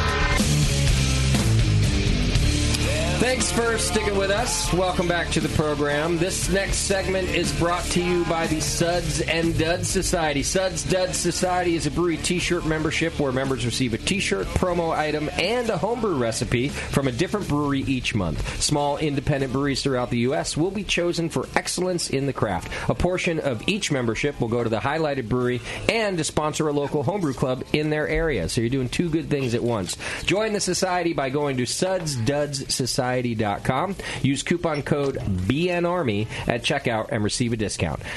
Support small beer, one tea at a time. All right, we are still speaking with Lakefront Brewery, and we should have, I guess, Tyler Sens and Derek. Derek, I'm going to screw this up, man. Sprovery. Oh, that was really good. First try. I commend you, sir. Did I get it right? You did. All right. So Derek Sprovery is the special projects manager dealing with wood beer and special beers. And then we've got the brewer, Tyler, with us, too. So welcome, guys. Thanks for being here. Hey, thanks for having us. Ditto. So your boss is like looking over your shoulder right now, making sure you don't fuck up or what? Oh, of course. Across the table. How long have you guys been at the brewery? I've been here just about 2.5 years. And I've been here for about 5. Okay, got it. So, yeah, tell us about the beer and the program. We've got a couple that you guys sent for us today. In fact, one of them, the Fuel Cafe Coffee Stout, which I believe is one of your certified organic beers, right? Truth? Yes, it is. Yeah, we were talking about the innovation with Jim and Russ before, and not only with the gluten-free, but you guys were also one of the first to do organic beer, too, right? Yeah. They really started off with the organic ESB, which was a phenomenal beer. But that was one of the first organic beers that we ever did. Okay. Later led to New Grist, or so I hear. But Fuel is the one who keeps on trudging along. Let's try this beer. Even down to the coffee, we do a local coffee roaster by the name of Collectivo. Makes all their organic roast over, and we sometimes, we'll run out of a little bit of coffee because third shift gets long. And we run blocks down the road, and they just hand us over a sack, which is quite nice. Yeah, the one they use is made specifically for a beloved cafe just right up in River West where we're located. And we use that house blend in every batch. Really? So, Fuel Cafe. For Fuel Cafe, got it. Oh. And so all of your beers aren't organic. You just have these select few that are. Yes. Got it. Okay. Yes. We have the coffee stout. We have Belgian white, and then barley wine. Yeah, organic barley wine. We also do have the what I believe to be the first barrel-aged organic certified beer, which is our Beer Line barley wine. Okay. Now, are there some tricky steps in getting in a barrel and being organic? Is there places where non-organic things can enter the system? We actually had to get barrels from a place in Virginia, Catoctin Creek, which has since ceased to exist. Oh. Okay. Okay. So it's really hard now. What did you do? So we have to barrel age it, and it's not organic. Whatever. We'll deal with that. Yeah, I'm sure you can just put it on the label or something like the beer is organic. No.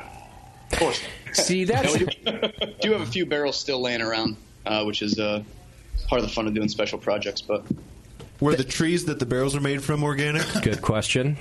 I do believe they came from the mother Gaia herself. Right, and the metal shot out of a volcano. Right. Now, but there are certain exceptions in organic beer, aren't there? Doesn't it? I'm asking, Ash. I don't know this, but I seem to remember we haven't done an organic beer show in a while. But I seem to remember that there's a level of non-organic ingredient that could be in there. For example, if you couldn't find the hops you wanted that were in an organic farm, you could substitute with something non-organic. Is that right? Not to my knowledge. Okay. Every single hop we use, hop malt, is all certified organic. Got it. That could be a California thing.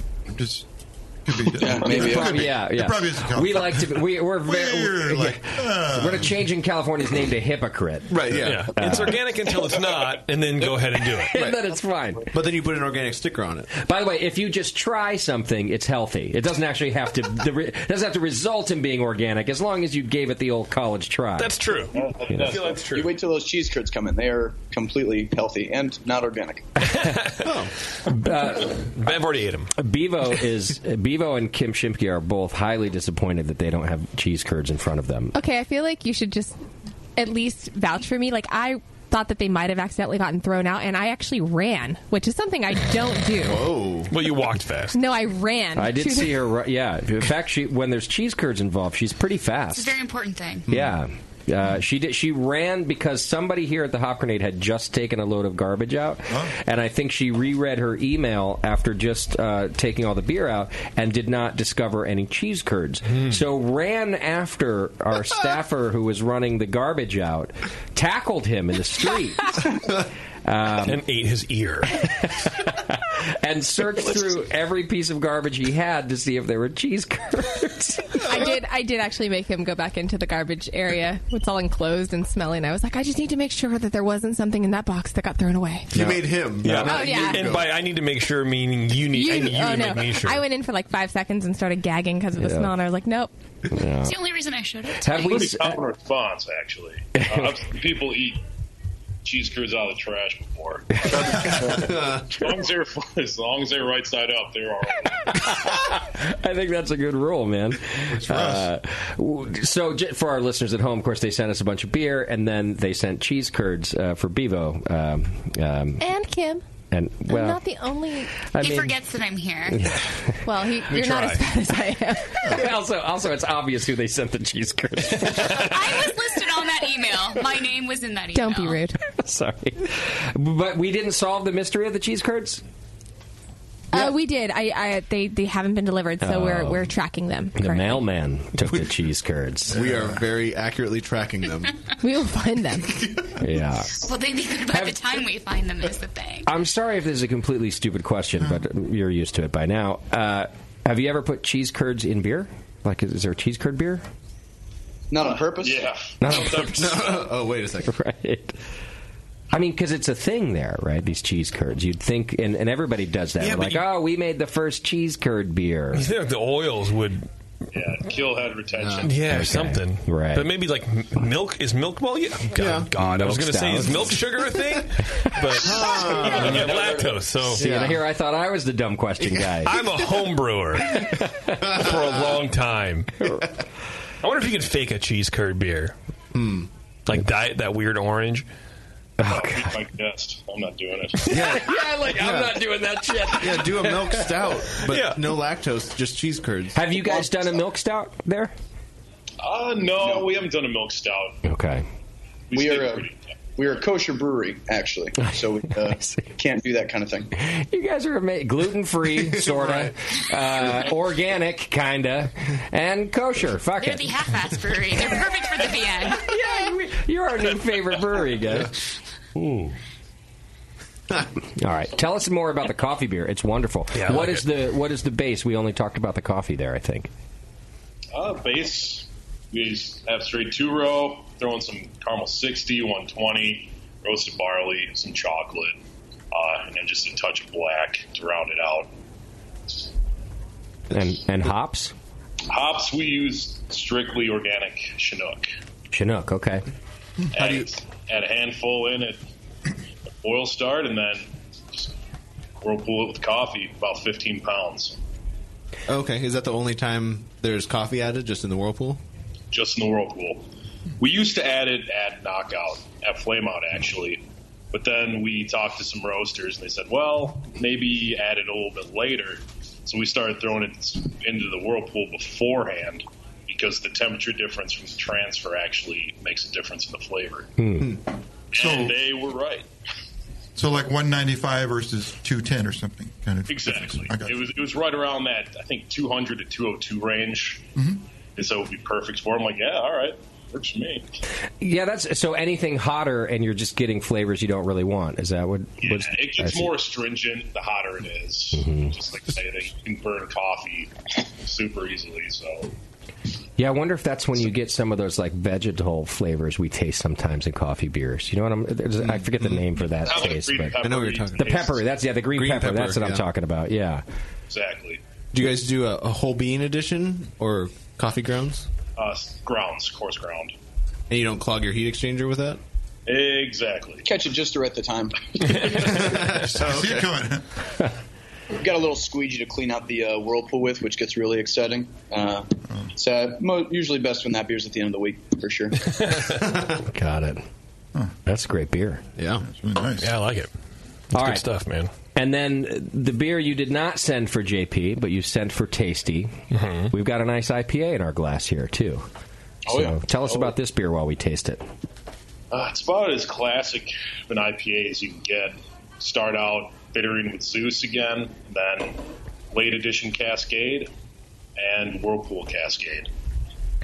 You guys are big Zeus fans. Well, it's just a generic neutral bittering. It's just a good bittering hop, like Yeah, it's Magnum, just- or okay. Well, you know, he's father of the gods, dude. What do you want? True. It's the Z in CTZ. You are. We've used Magnum Thank you. before, Bravo. Yeah. Got Oh, a spot man. of bittering, but Zeus has been tried and true for us. You guys got some really good Cascade hops. I can tell you that. Those are wonderful.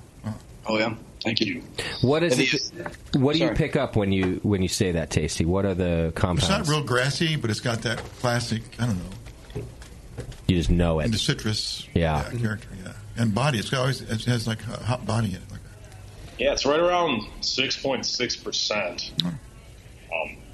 And we just add some caramel 20, caramel 45, kind of round out that copper color and just give you a little bit of body to enjoy that balance with. Well, I appreciate drinking this beer, at least tasting this beer, because I took a sip and I'm going to throw it around. No, I'm kidding. That it's not pale yellow and thin, and just it tastes like base malt, and just the hand job that all the breweries out there try to give the guests and the customers. It's annoying. If quite frankly, everyone's just doing the same thing out here, but this is not the same thing, and I appreciate that. Yeah, appreciate it. Well, JP, I'm glad you said that. And actually, we're on the same page here tonight. What I was going to say is, a lot of times when you guys complain, all these IPAs are the same and everything, they just don't taste different. I always think you're kind of crazy. Like, I can see, there's a trend, but I can taste the difference. Oh. Yeah. But tasting this IPA makes me think that all the new IPAs taste the same. Welcome to the right side. It's like right when I took a sip of it, I was like, we have a space for you. Oh, yeah. All of those other IPAs with the, overly citrus, or sometimes not overly, but they all it's tropical. All leaning towards this tropical citrus. Yes. This one actually stands out now, and it makes me feel like a lot of the IPAs I've had in the last several months taste very, very similar, and this one is different. I agree. I think there was a time when people were chasing innovation, and now a lot of people are chasing dollars, because that's what they think people want. And if you make what you think people want, and that's the only thing people come in to buy, that's the only thing they're going to buy. Yeah. If you have 5 IPAs that are all tropical and quote-unquote juicy, well, of course that's what you're going to be selling. Yeah. But try something new. This one's kind of earthy. Mm-hmm. Yeah, it's malty. Which I really like. Yeah. Well, we're used to, the West Coast, we're calibrating to like the West Coast rule, which is no crystal malt. I mean, you can see all these yellow IPAs, and there's no color to them at all. Why? Because they don't use crystal. They use like single malts, or they'll mash high to get body in it. I love this beer. Has got man. like 2 different crystal malts. Yeah. I assume the low one is just to add body. I miss that flavor. God damn. Yeah. Like, you can only get it in those one-off ESBs that people maybe sometimes sort of kind of do. Yeah. But use like Chico. Yeah. No, I like it. I think it's great. And I would, if I had a bottle of this, I would drink it. And it's not absent of the citrus flavors, too. No, they're there. Yeah, like I it's a said, nice with the hoppy sea beer. hops in there, you got it. But, yeah, I just like that kind of low-lying, earthy. There's even a little lemony something happening. And it's almost like an old-school IPA. Which I think is what the guy said. I don't know, but That's it's like description. You got the because it bypasses dank, and then it bypasses juicy, and then it bypasses tropical. It's still stuck in citrus. Yeah, which you don't get. It's a great, I don't want to call it a throwback beer because I think that would be kind of insulting, but it's a throwback beer. I really enjoy it, and it's flavor combinations that you used to get if you've been in the beer biz for a long time. Which is this, that's kind of what I'm saying. Like, I almost feel like if, like, people would be like, wow, that's a really new tasting IPA. Right, yeah. But what they mean is, well, we just haven't tasted that in a while. Yeah. Right. Yeah. This has an actual malt backbone, and it's not just malt water like West Coast IPAs are. I hope this isn't insulting to you guys at all, because I genuinely mean this as complimentary. No, we've gone. We really like to keep it traditional and just do nice classic styles. I mean, even with the Pils and even the Dunkel and the IPA. I mean, even straight down to salting, just in the mash, which is just doing straight Burtonization. But we didn't insult any other breweries out there, but there are trend hops floating out, and right. And I still like those beers. I'll go out and I'll have one tomorrow, and I'm still going to enjoy it. But this is the first time where I've gone, wow, maybe they do all taste the same.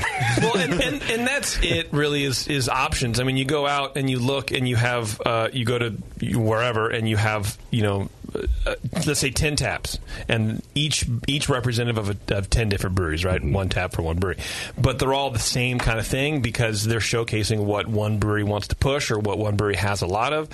So inadvertently, I think you can go out as a consumer and you can just be used to have tunnel vision about this is what a style should be. And the one-off hops and the specialty hops are cool, and I think people should experiment with them. But just like the hazy IPAs, you can do whatever you want, but I really prefer personally if a brewery has a wide portfolio of things, because there's so much more to beer than alcohol and hops. So much more to it. I don't know if you knew that. You lost me at with the shop series as well, just a single hop, just to showcase those different hops as well. So we are broadening our horizons on that front. Got it. Just in case the hops would also give that nice beer backbone to it that we've done for 30 years. Right. Now, let me ask you this. Something I've noticed about all of your beers is that the recipe itself really stands out. The ingredients they have a way of standing out. So in the Pilsner, we picked it up right away. In the coffee stout, we picked it up right away. Certainly in this IPA, we're picking up on the malt and the hops. So I think a lot of breweries have great recipes, but they don't always kind of stand on their own like that. Is there your fermentation is fantastic, I'm thinking. Is there something that makes you able to, these recipes to kind of stand on their own and stand out, rather than just sort of muddle together? Do you know what I mean? Yeah, I mean, we have great house yeast flowing around, and we just have a traditional ale yeast and a German lager yeast flowing around at all times. And you guys, do you contain that yeast yourselves? Absolutely. Absolutely. Okay, so you have your own bank of it. And well, for the most part, we just run cone to cone for a lot of them. We'll run them out through a number of generations until effectively, you just start getting really terrible viability. Okay. And then we'll start a new strain out. But for the most part, that just sticks each ale strain and lager strain. We actually have about 5 different yeast strains going on at any point in time, depending on what kind of beer we're trying to make.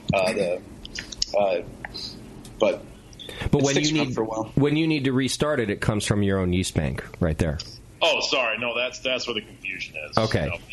We go through a few different yeast companies. Okay.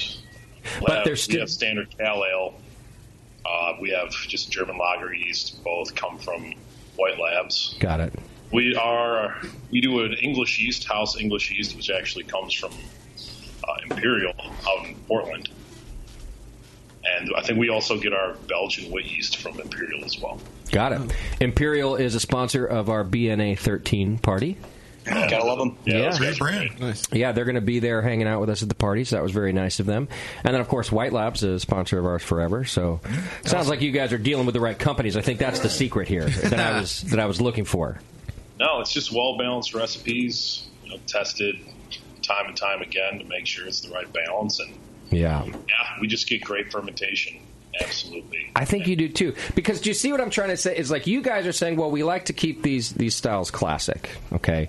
Well, a lot of times on this show, when people come in with their quote unquote classic beers, they're a little bit there's a type of beer that I just call unremarkable. And it doesn't mean that it's bad. It doesn't mean it's not good. It's just sort of, there's not much to talk about. It's just unremarkable.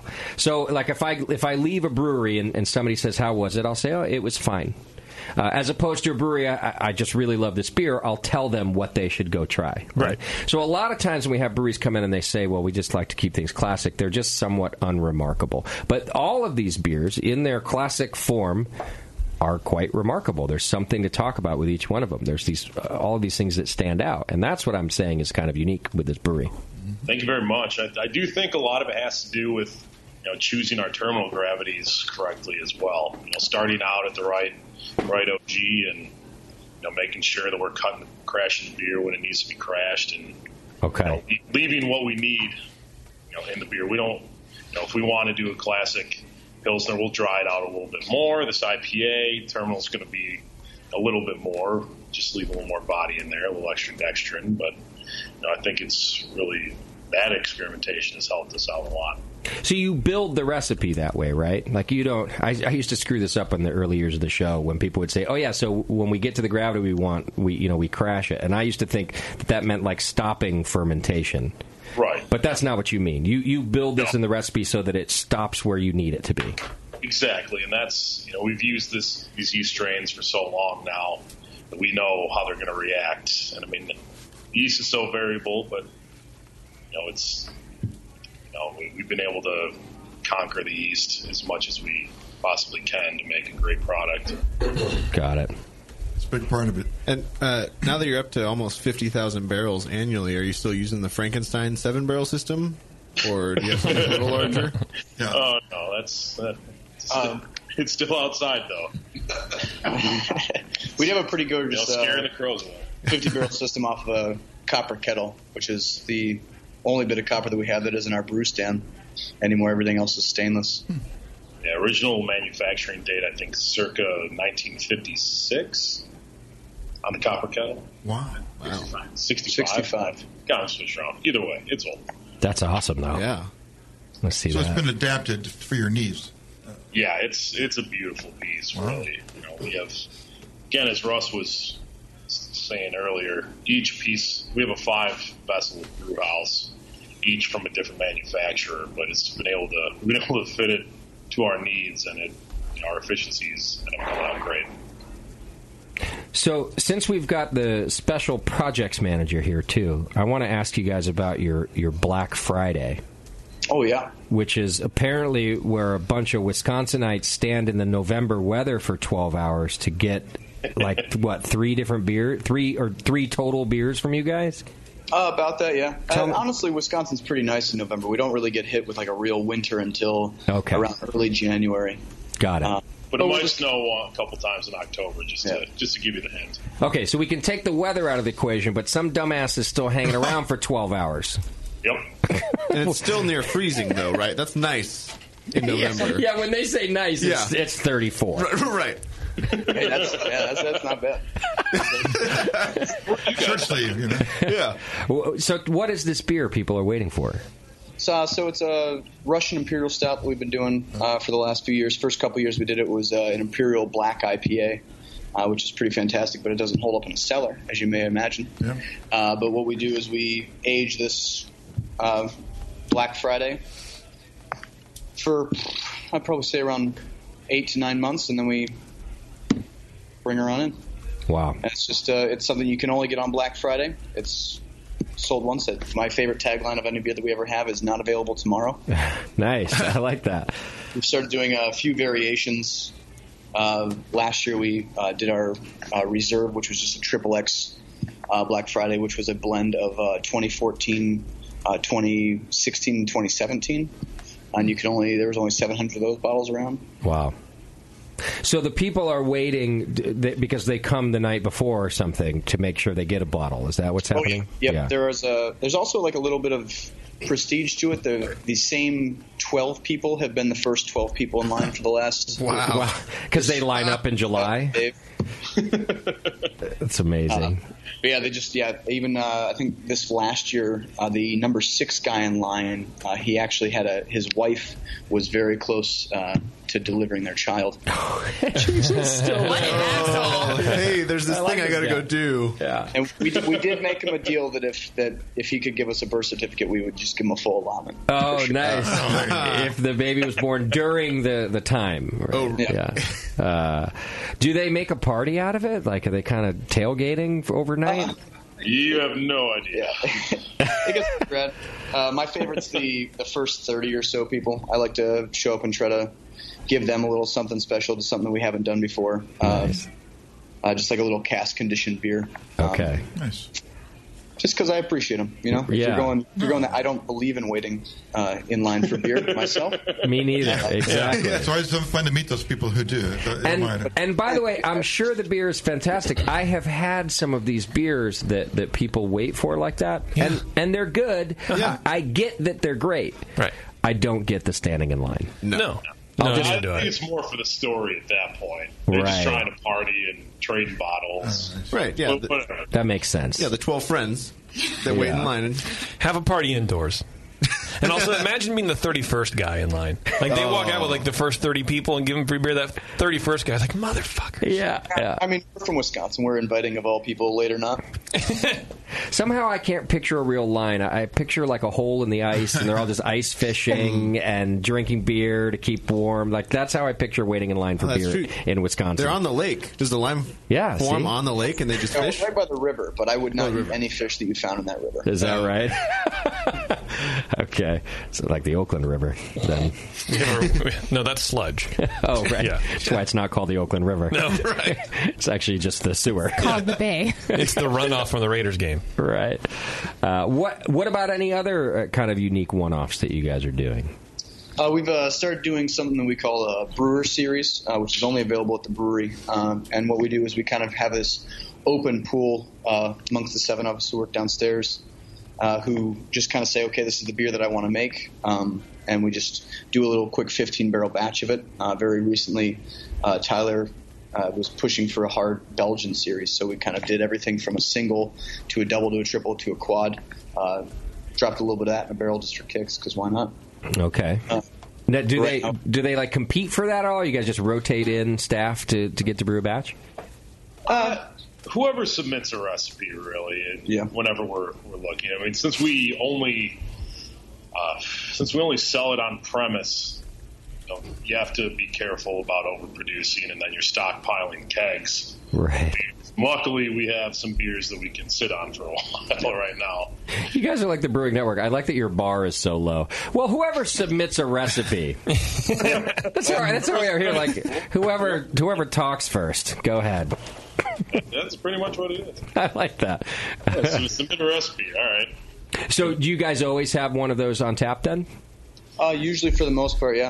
Right now it's a little bit delayed onto it, but we did a second running beer of Black Friday and just fermented off of an English ale yeast and just kind of made a nice, real smooth, crisp black ale out of her. Nice. Yeah, since it was our first time doing it, we didn't really know what to expect pre-boil, so we kind of had to make the recipe on the fly. I'm like, okay, well, we need to figure out what hops we're using and how much. Turned out. I like it. Still homebrewing after all these years. It never loses you, I tell you. I'm supposed to ask who the cutest part-time employee is, Ryan or Kay? Ooh, definitely Kay. Oh, poor Ryan. I'm going to put it for Ryan. There we go. All right, 50-50. 50-50 split. All right. Wow. I think we need a tiebreaker. I was worried about Ryan there for a second. Those Wisconsinites are so nice. They are. They're like, really, Ryan's a shitbag. Very polite guy. You guys are so nice. I like you guys a lot. He's so nice. He always loses these things, so we got to vote for him this time. Yeah. Ryan is the one who sent the cheese curds. Oh, I'm sorry I called you a shitbag, Ryan. Did he, though? If I forgot, let me tell you, I've lied several times about sending something that I never did. So don't feel bad if you did. He didn't send them securely. Well, the good news is Bevo will just be here every day for the next week until those cheese curds show up. I was wondering why she was here early. She calls me at 1. Do you know the login for Skype? I asked her why she was here early, too. She was like, traffic. No, that was really legit why I was here early. God, I actually do things for this show. No one you know says what? you don't. I quit, and that's fine. All right. Have fun. Don't say you don't do anything. We're just saying you would only show up early for cheese curds. I show up early every single week. You do? You should stop doing that. Yeah, I get here before everybody. Wow. We touched the cheese curds. She's going through cheese curds withdrawals. You're right. Yeah. She's on edge. Her lactose level is very low right dependent now. on them. Ryan, I blame you for this behavior. I blame you. Hot Ryan.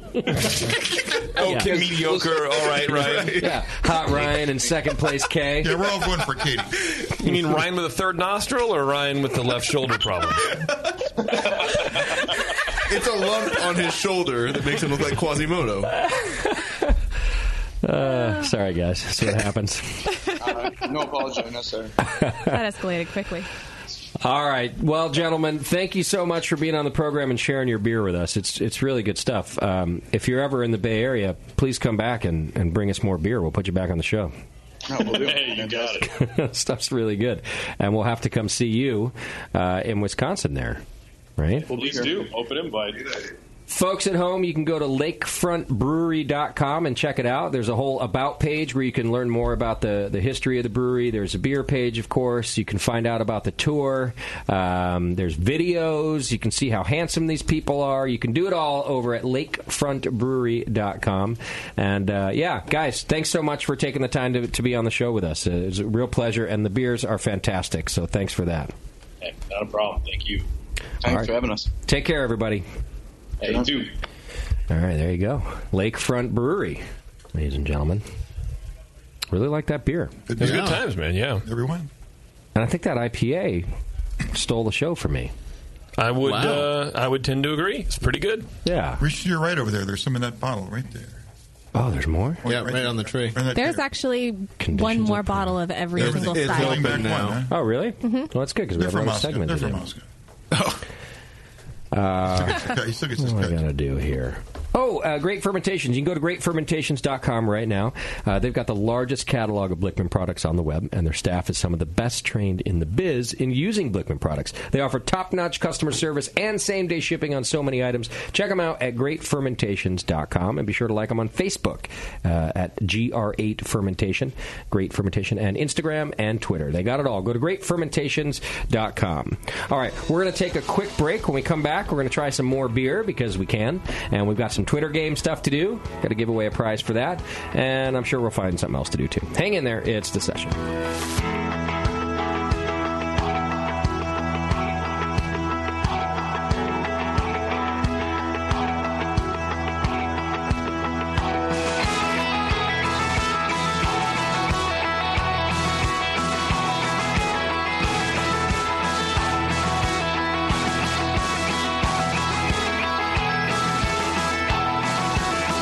You're listening to the Brewcasters. The Brewcasters on the Brewing Network.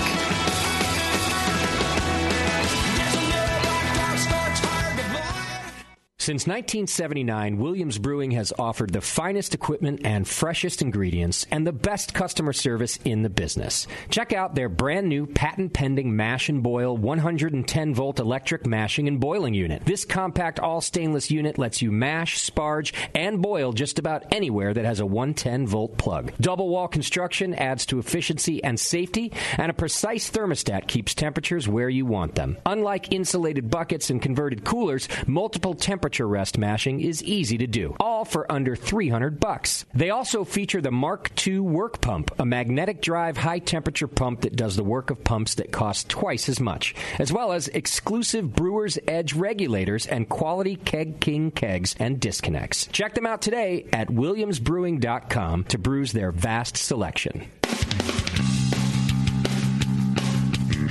Hey, my brewing brothers and sisters. This is Jamel Zanishev, and I want to tell you about Heretic Evil Twin. You might be familiar with my homebrew recipe, which uses massive late hopping to create a balance between the malty sweet and the hoppy bitter, along with an outrageous malt and hop character. I wanted a beer with the same bold hop and malt character, so we played around with the homebrew recipe and until we're able to make a great commercial version too. We've created a beer rich in malt character, full of caramel, toast, biscuit, and an ever so subtle roast note. On top of that, we piled in an insane amount of Citra and Columbus hops at the end of the boil, as well as in dry hopping. This damn-the-cost approach to hopping gives Heretic's Evil Twin a great blast of citrus and tropical fruit that can't be matched by any other hop. The result is a bold, malty, hoppy, but easy-drinking beer. This is our top seller, our flagship beer, and I couldn't be prouder of it. Cheers. To find Heretic beers near you, click on Find Some at hereticbrewing.com. Hi, this is Tyler from Libertine Brewing Company on the Central Coast of California. You're listening to Brewing Network, The Session. It sucks. Does it suck? It sucks. But that's what's good about it, is that it sucks, right? Welcome back to the program. Thanks to Lakefront Brewery for hanging out with us. That was fun. And they sent great beer, so that made it more fun.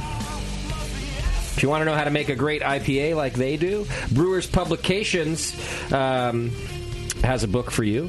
You know, the IPAs are one of the most popular beer styles in the country, right? So if you're looking to brew an IPA that's not like all the rest, check out Dick Cantwell's newest book, Brewing Eclectic IPA, Pushing the Boundaries of India Pale Ale. Award-winning brewer Dick Cantwell includes 25 original IPA recipes and categorizes over 200 unique ingredients to spice up your IPA. So from papaya to peppercorn, beets to bog myrtle, and even cannabis, where legally available, of course. There are recipes for all levels of brewing experience. So order your copy of Brewing Eclectic IPA, Pushing the Boundaries of India Pale Ale by Dick Cantwell on brewerspublications.com or wherever books are sold. On the internet, I think. I was going to say the same thing. As soon as I read that, I was like, where are books sold? Remember, there was a time books when... are downloaded. I know that. There was a time when you had to order a book to figure out what books to order. There was a time when you had to... The catalog? Yeah. I remember that. There was a time when you had to drive to a physical location and look and wander through a building to find a book. I saw Barnes & Noble the other day. Yeah? I don't know where Was it open? I think I was back in time. They still exist. There's one in Are every they selling beer now or something? Yeah, I think there's one left It's in the the Bay Area. Starbucks that's inside Yeah, that right, keeps it's a- them in business. It's a coffee shop now. Yeah. Isn't there one like out in Antioch or something out there? Oh, maybe. I think there might be two in the Bay Area. I drive right through Antioch as fast as I can. I was just at one right across from Russian River while we were waiting to get seated. Candy was like, "Hey, can we go to that bookstore?" And you were like, "What? How much is this going to cost me?" How much did it cost you? Oh. Luckily, we only left with a board game, so that was nice. Yeah. It's half-price books, And right this there. is why it's your fault that bookstores are out of business. My fault. She goes into a bookstore, comes out with a board game. Oh, that's because I told her no to the 20 books she wanted to buy. Oh, God. You were scanning the UPC saying, "Oh, this is like $10 cheaper than Amazon." Exactly right. Or Yeah. zero at the good old library. She has her digital Audible account that she can get them for free and download them. She just wanted to be nostalgic. Yeah, To spend your money. She likes the smell or feel or whatever she says about books. I like holding I a like book that. rather than scrolling a book.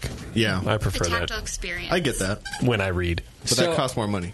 I prefer that as well, the tactile experience. However, because I travel so much now, I download all of them, and it's easier than carrying books. Because I could have 10 books with me on the iPad, right? Yeah. Right. So now I find myself always doing the scroll thing. The hand jerk Which is, off motion. that too. It's not Which like is, you're getting through that many books. how do you know how many books I'm Because getting? I know you, Justin.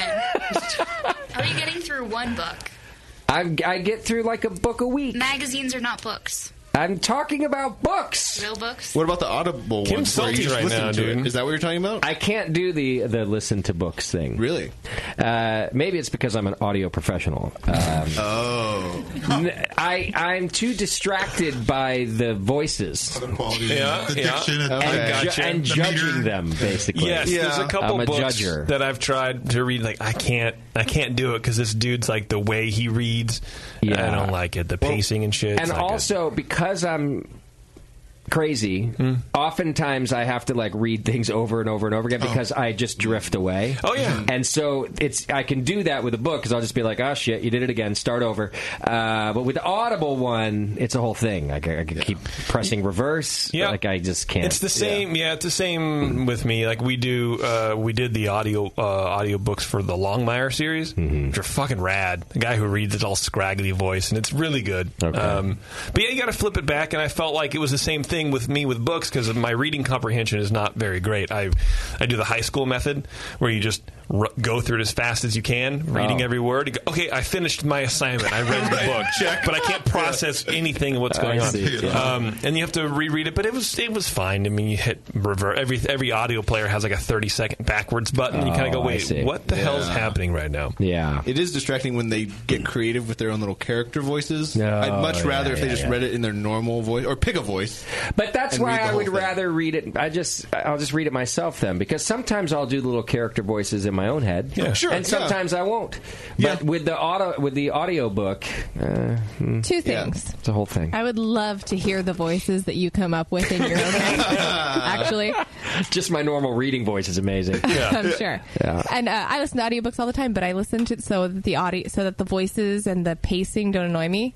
I just up the speed to 1.5, so they read really fast. Right. So you listen to Chipmunks. But it's not as bad. No, it doesn't change like their pitch, but it just. And he went through the dark they don't have like. It's how a lot of people listen to our podcast, happened. by the way. We've and then gotten there's a lot this long of feedback. pause. It's unnecessary. Oh, see, yeah, I can't do it. I got to read. Just got to read them. Hell yeah, bro.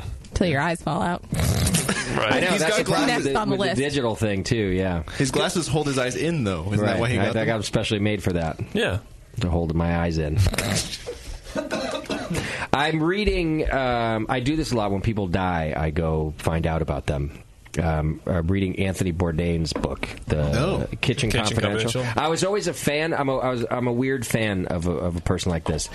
I have always loved the guy, but I could barely watch. Yes. Because I was insanely jealous. Yeah. I felt that he was so talented the way he did. I just really liked his approach and his delivery and his writing. You've mentioned this before. And then, of course, he had this dream job, too, right? So I loved him, but I could barely watch because of my jealousy, my narcissism. Yeah. But now that he's dead, it's cool, right? Because it's over. And you got a better deal. And the job's open. So, yeah. Read that book in like 3 days. Great book. Yeah. And I recommend checking it out. He's a good writer. He really is. Just listening to, I'm kind of the same thing. He was one of the celebrities I cared about, really, but I can't remember the last time I ever watched any of the content he made, which I guess is my fault. But I think some of it is that too, where he's better.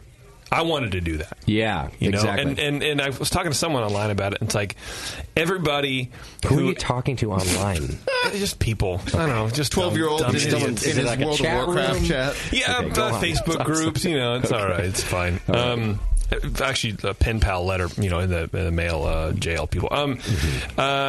Everybody who's ever written a review online wants to be Anthony Bourdain. Right. Everybody who, and specifically beer reviews, everybody who writes a flowery beer review is just trying to channel Anthony Bourdain. Right. They just are. It's annoying. Here's what I think about that type of fandom. There's different types of being a fan, or the people that you're a fan of. There are those that do something that you could never do.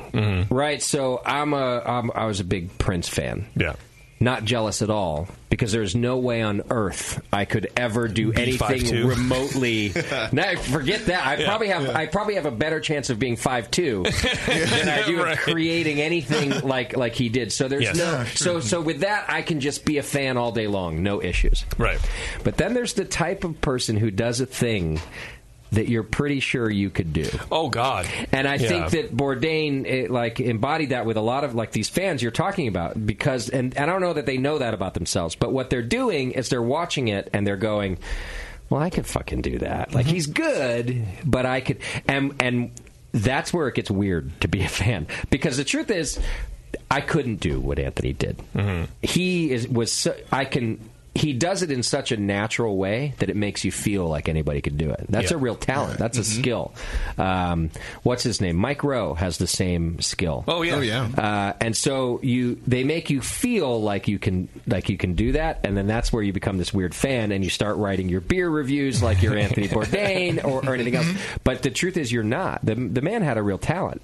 Oh yeah, I don't know how he got this writing talent, by the way, because he was super young when he started writing articles. I think for the Times, right? Is what his book morphed from. Yeah, I think so. But he always, apparently had this like penchant for writing. So it's not like he was like this chef and was like, I'm gonna spit out this book real fast. I'm getting an 8-ball and crank out a book. Although it might have taken that. Yeah, that's how he did it. There was a piece of it, right? Yeah. But anyhow, I always find that interesting, and I notice it about myself that I can be a fan of people who there's no way I can touch what they do, or the ones that I get jealous of. It's because like I think I can do that, but if I really pull it apart, I can't do that. The way that guy did things, the way he made people feel, like when he did his interviews and when he goes to these third world countries, the way he made people around him feel was part of the beauty of those shows, and like not everybody can do that. Well, yeah, I think he was even rarer than that. He was like a no bullshit taking empath.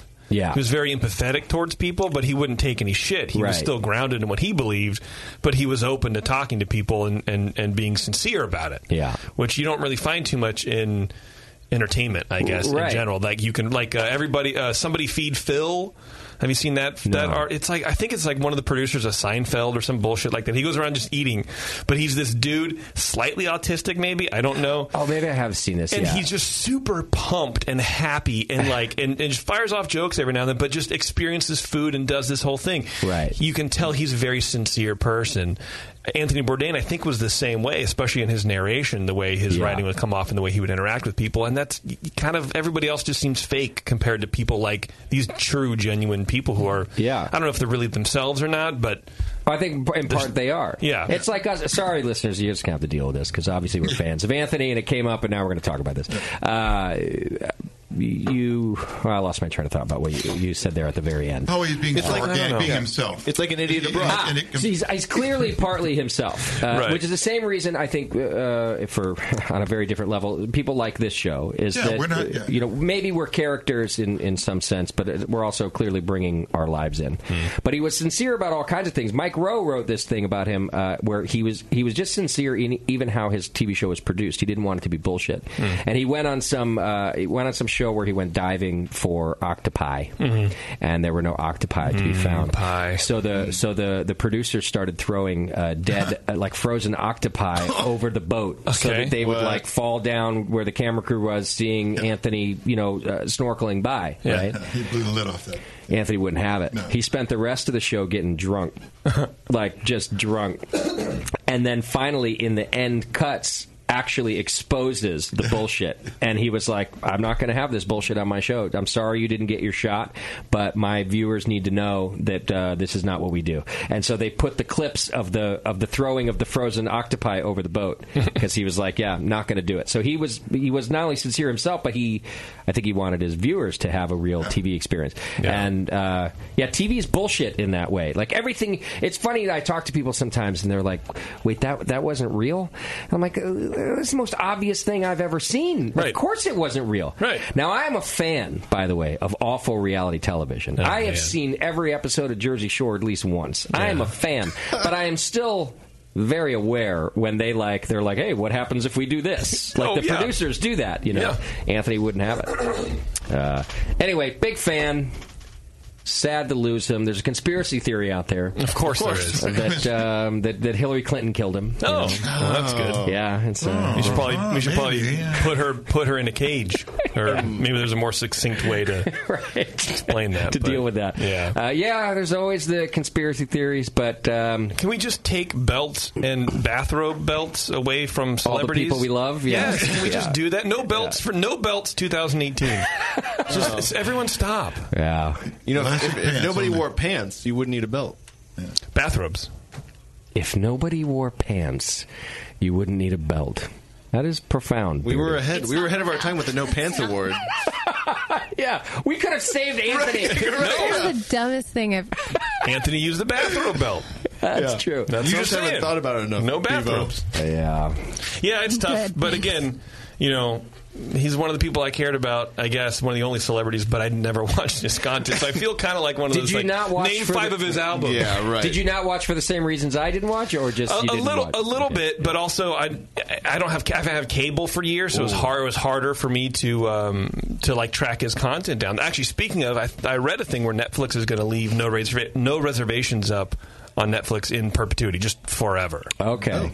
Because he was just because As they that should, show is yeah. so good, and of course they should. It's good. He's good. It's good content, and he ate weird shit.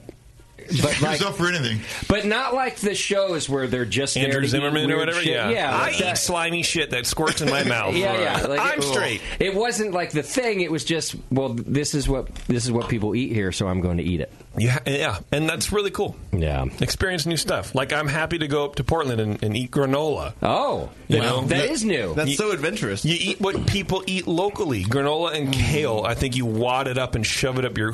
Yeah. You don't actually eat it. You butt chug it. Yes. Yeah. You pawn it even. Yeah. You put it upon your anus. It's called grailing. Oh shit. Yeah. I thought that was something else entirely. Granola kale butt chug is a grail. That makes Indiana Jones Part 3 seem very different. The Holy Grail. Yeah. You put it in the hole. All right. Wow, that was good. Yeah. This belongs You're in welcome, an Portland. anus.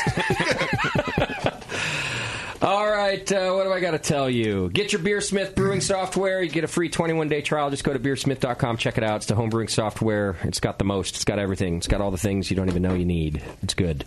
And it's free for the first 21 days, and then you'll buy it. Trust me, you'll buy it.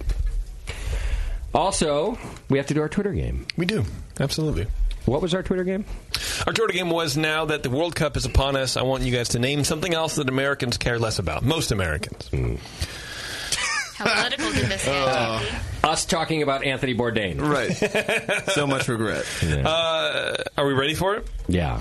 This is the last time I'm ever going to ask our listeners put the words Americans and what care less about. Oh, they're so mad at you? Oh, my God. Like more than just one? Yeah. Did you respond? A little bit. Okay. Oh, geez. Yeah, they're baiting you. Yeah. I mean, someone's like long-form journalism. I'm like, okay. See, this is when I hear you talk about it. Sorry, mister, I have a subscription to the New Yorker. Or Americans don't give a shit about the government. Okay, bro, just can you chill? So I was like, dude, this is a beer show. We just relax. Wait, I'm putting these two in the list. Are you really? Did you respond as you, or did you respond as Brewing Network? No, it's the Brewing Network. Okay, so I get to clean up your shit, is what you're saying. Yep. There's what makes you think that there's a backlash? It's all because fine. we know you. It's fine. You said there was a backlash. And we know the internet. So, yeah. No, from my responses, no one cares.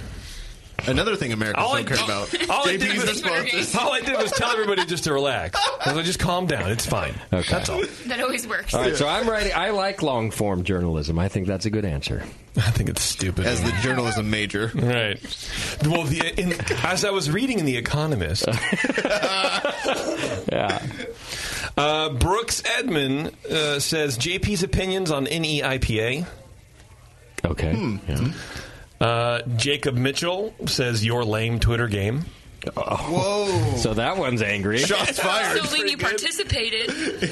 I like it. Ooh. Dave said Canadian football.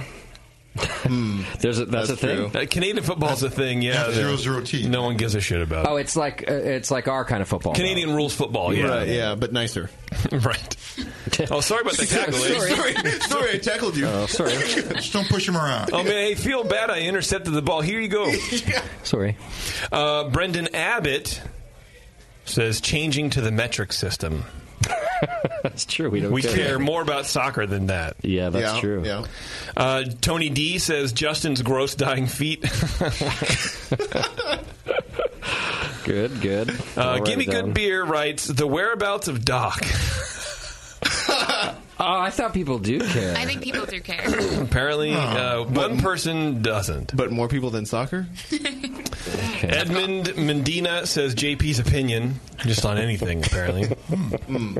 Mike Moss says ping pong.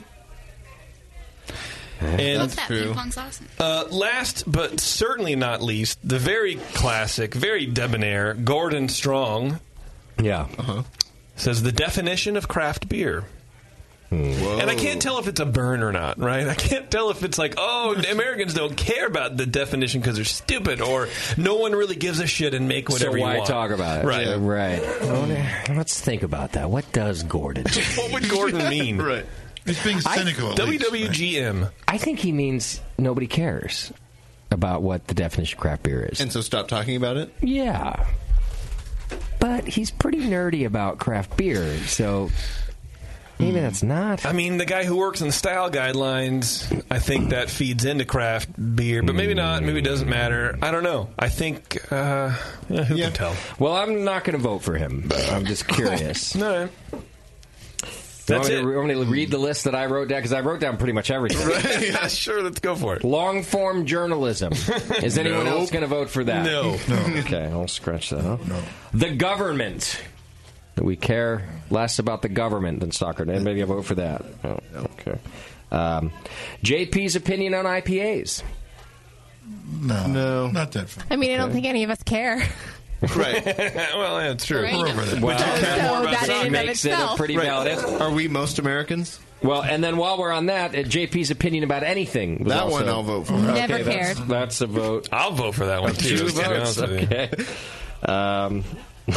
Your lame Twitter game. I'm not going to vote for that one just because it sounds angry. I don't think that was right. Someone else actually just wrote in and says, your Twitter game, y'all ain't even reading the dope responses. Where it's like, okay. Was his dope? I know. I'm pretty sure y'all is reading them. I just wrote them all down on this here Post-it note. Yeah. I read y'all is reading them. Y'all's reading them.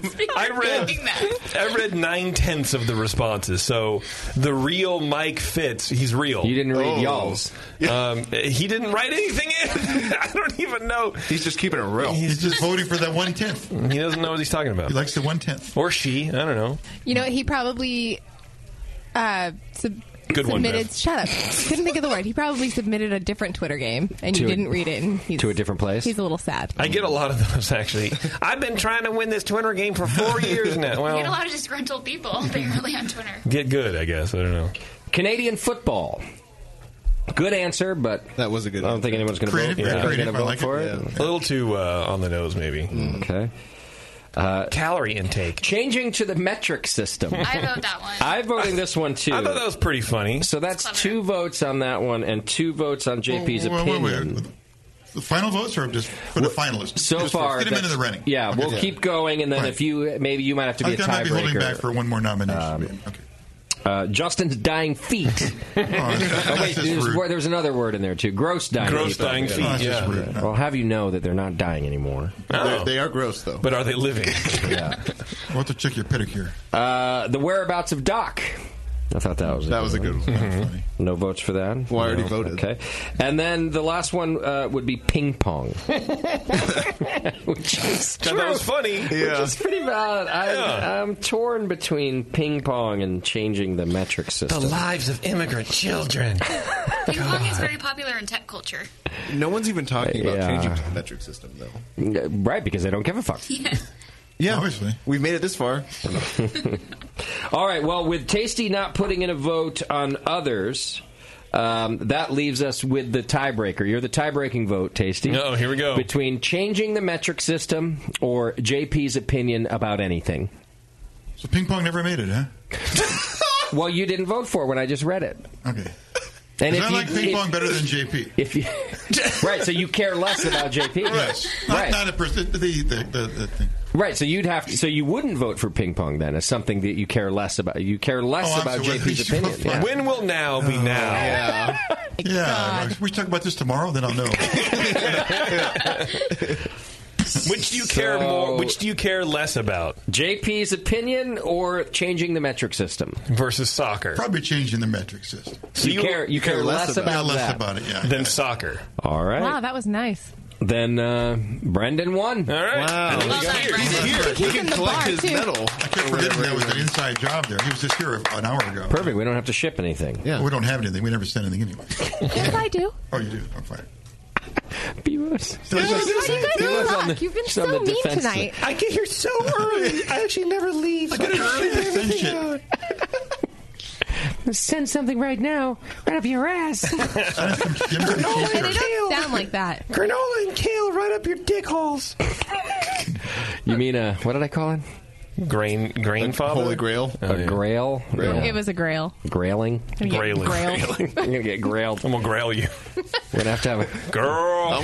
Girl, you going to get I'm going to grail you. We're going to have a grail party at the BNA 13. Are we? Hey, go to NeshemitieCreekBrewing.com and check them out. They've been on the Philly Beer Map since 2012. They got a whole bunch of Philly Beer Scene Magazine awards. Two-time GABF Vienna-style lager medal winner.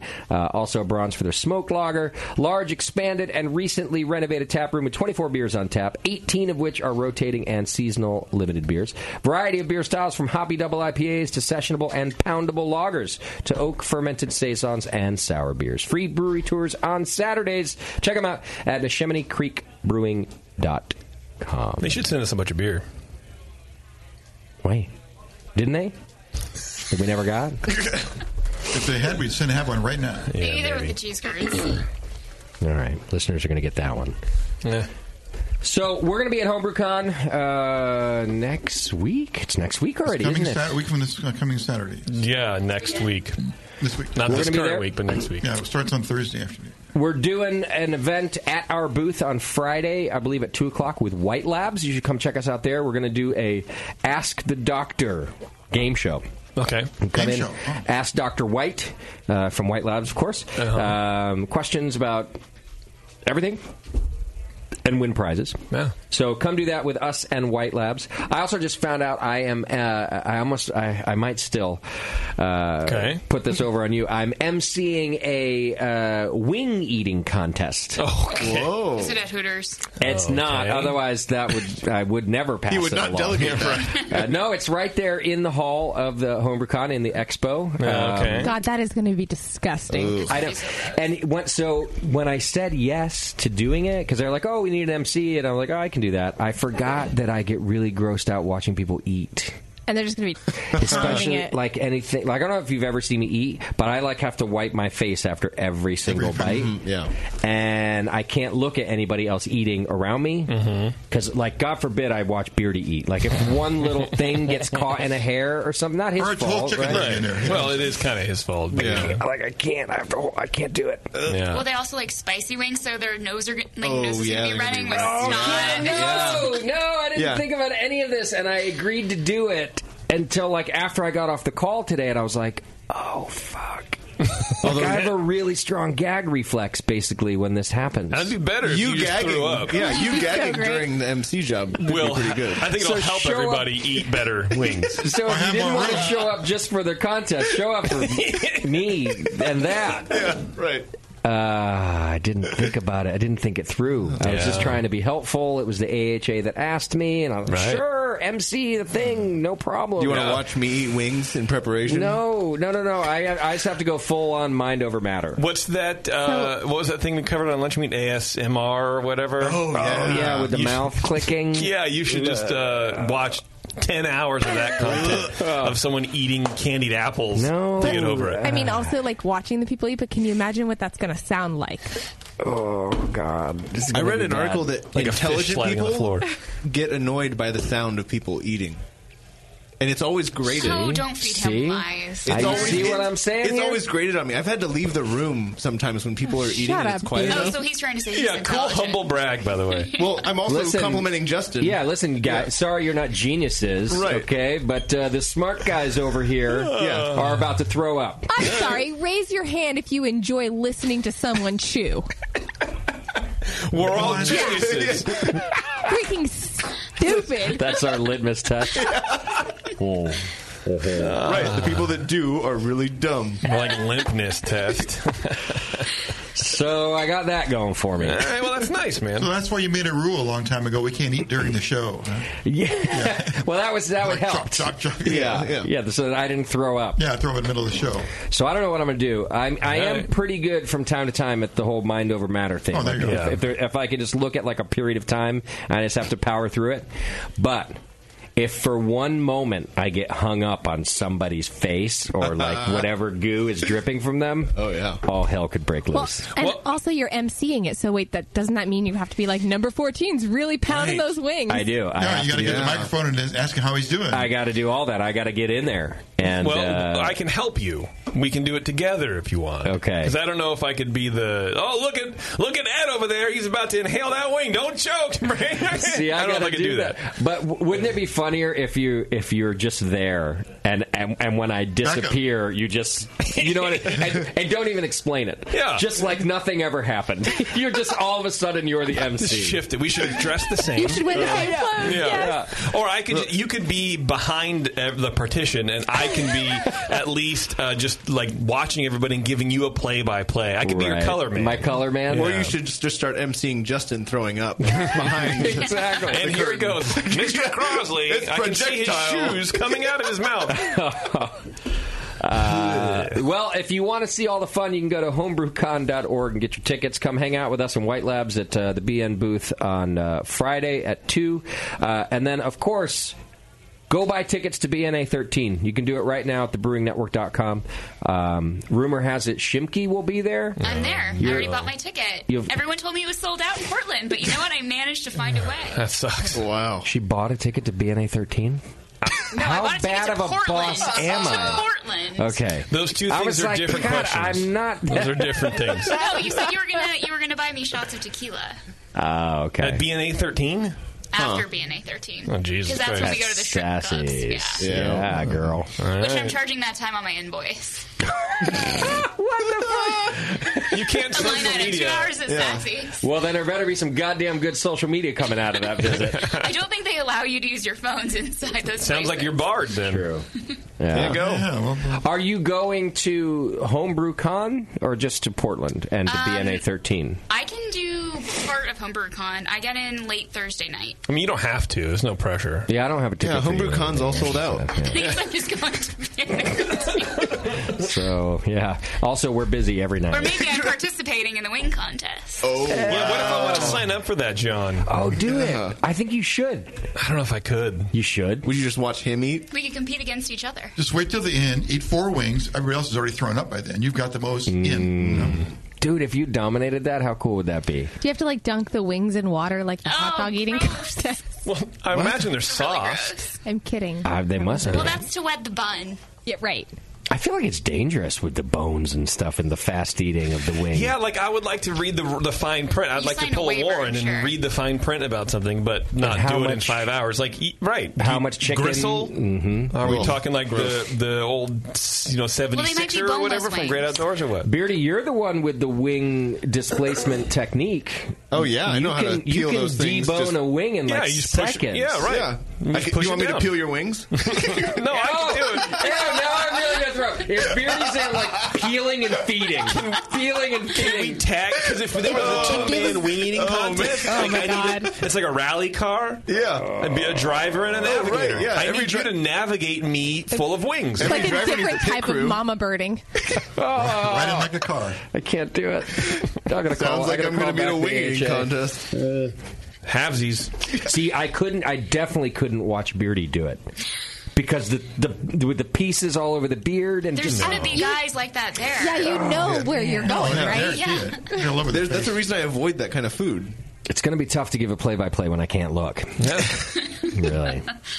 All right, well, Don't wear that's your happening. Yeah, right. Without the glasses, you won't be able to see. Oh, that's a good technique. Good idea. I could just get like a blurry thing, and this guy's got chicken in his face. Yeah, just don't have headphones on or any sort of monitors or whatever. Yeah. You won't hear it. There'll be a lot of people cheering. You'll never hear them slurping and smacking. But I'll be like saying things that aren't even happening. Probably. And then, but that's all right. No one will know. Right. It's probably free admission, so I wouldn't worry about people. That's true. Complaining. Okay, next week's show, I will not be here, or who knows when I will be here again. But you guys are doing a show. Is it Japan beer again? Is that what's happening? It's Rye and Gareth. Gareth is an expat living in Japan. Exactly, and I don't have Rye's last name, but he's a brewer there, and they're both going to be in studio. Okay, cool. Rye's always great on the program. Yeah, he's a lot of fun. Good So, guy, all right. So tune in next week where JP will be at the helm, and these guys and gals will do a great job, I'm sure. And then we will see you at HomebrewCon. That's true. I'll be there. Cool pod. Question mark? If the RV makes it to Portland, there are 2 trips in between I'll here be and there. flying, so... So well, listen, let's not jinx yourself Well, here. go see it. Yeah, there's a lot of Don't say airplanes. that. There's a Southwest that took a nosedive, 10-second nosedive, taking off the San Fran. So It means the prices are going down. I'm again. I'm the worst. I don't give a fuck about I just feel like when it's your time, it's your time. Yeah. So like when I text people like, "Oh, taking off," like I'll text you if I land. If I land. Like I don't give a shit. And I'll watch like the plane crash, Discovery Channel videos like on the flight. You are the worst. I just feel if like- I were sitting next to you, I would stab you. People say, like, have a safe flight, and you're like, I have zero control over any of Yeah, that. right, So, yeah. what happens, happens. It's just gonna happen. Like saying good luck. Yeah, I guess you're right, but. It's your time. I think your odds would be better, though, on a flight than in the RV. Oh, I am much more likely to die in the RV. I think that will be. It's a matter of when, not if. driving or parked. Right. In fact, if we, I wish that we had more resources. If we had like a great statistician here, I bet that it's staggering the likelihood I would die in the RV compared to a flight to Portland. Statistician. Statistician. That's right. Yeah. Thank you. You're welcome. Okay. See, I don't like the sound of eating or whatever. Right, That's yeah. genius. Listen to us. To hear not liking eating sounds. Where are your cheese curds at? All right, so God, I follow wish along I on knew. thebrewingnetwork.com. You're going to see some videos from NHC, and then also on the road, we'll put it on our YouTube page. So JP will be reminding you of that. Also, we've got some new shows coming out on the Brewing Network. We're going to be releasing a show on craft beer marketing. You're going to see that on the website next week. And I'm recording tomorrow. We're doing a Spanish-speaking podcast. Wow, cool. Yeah, I'm fluent. No, I'm just kidding. I'm producing it, but it's an all in Spanish-speaking. Think of Brew Strong meets Mexico? I don't know. Yeah. Spanish speaking. So basically just trying to get some of the great information that we've done here on the Brewing Network out to the Latin-speaking world. So, Sounds great.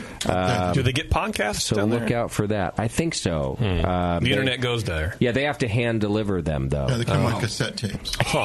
They're called cassette tapes. They're called 8 tracks. Cassette cast. So that'll be out in a couple weeks. I'm recording our first shows tomorrow, and then we'll get that up for you too. So all of you, although I assume if you're interested, you can't even understand what the fuck I'm saying right now, but all of you interested in a Spanish-speaking brewing podcast, stay tuned to the Brewing Network. All right, JP, are you ready to get us out of here? Sure, man. Okay. Goodbye, everybody. Thanks.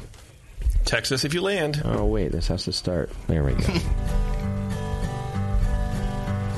Thank you to our show sponsor, More Beer. You can get absolutely everything you need to make great beer at home by going to morebeer.com.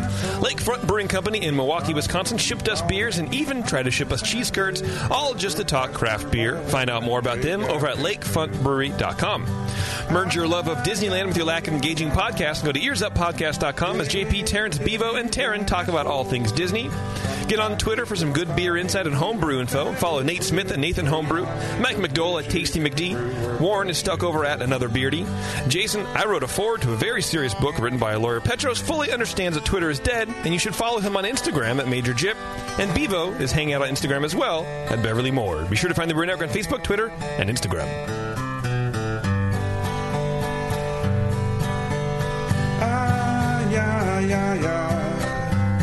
JP's an asshole. Justin's a nice guy and when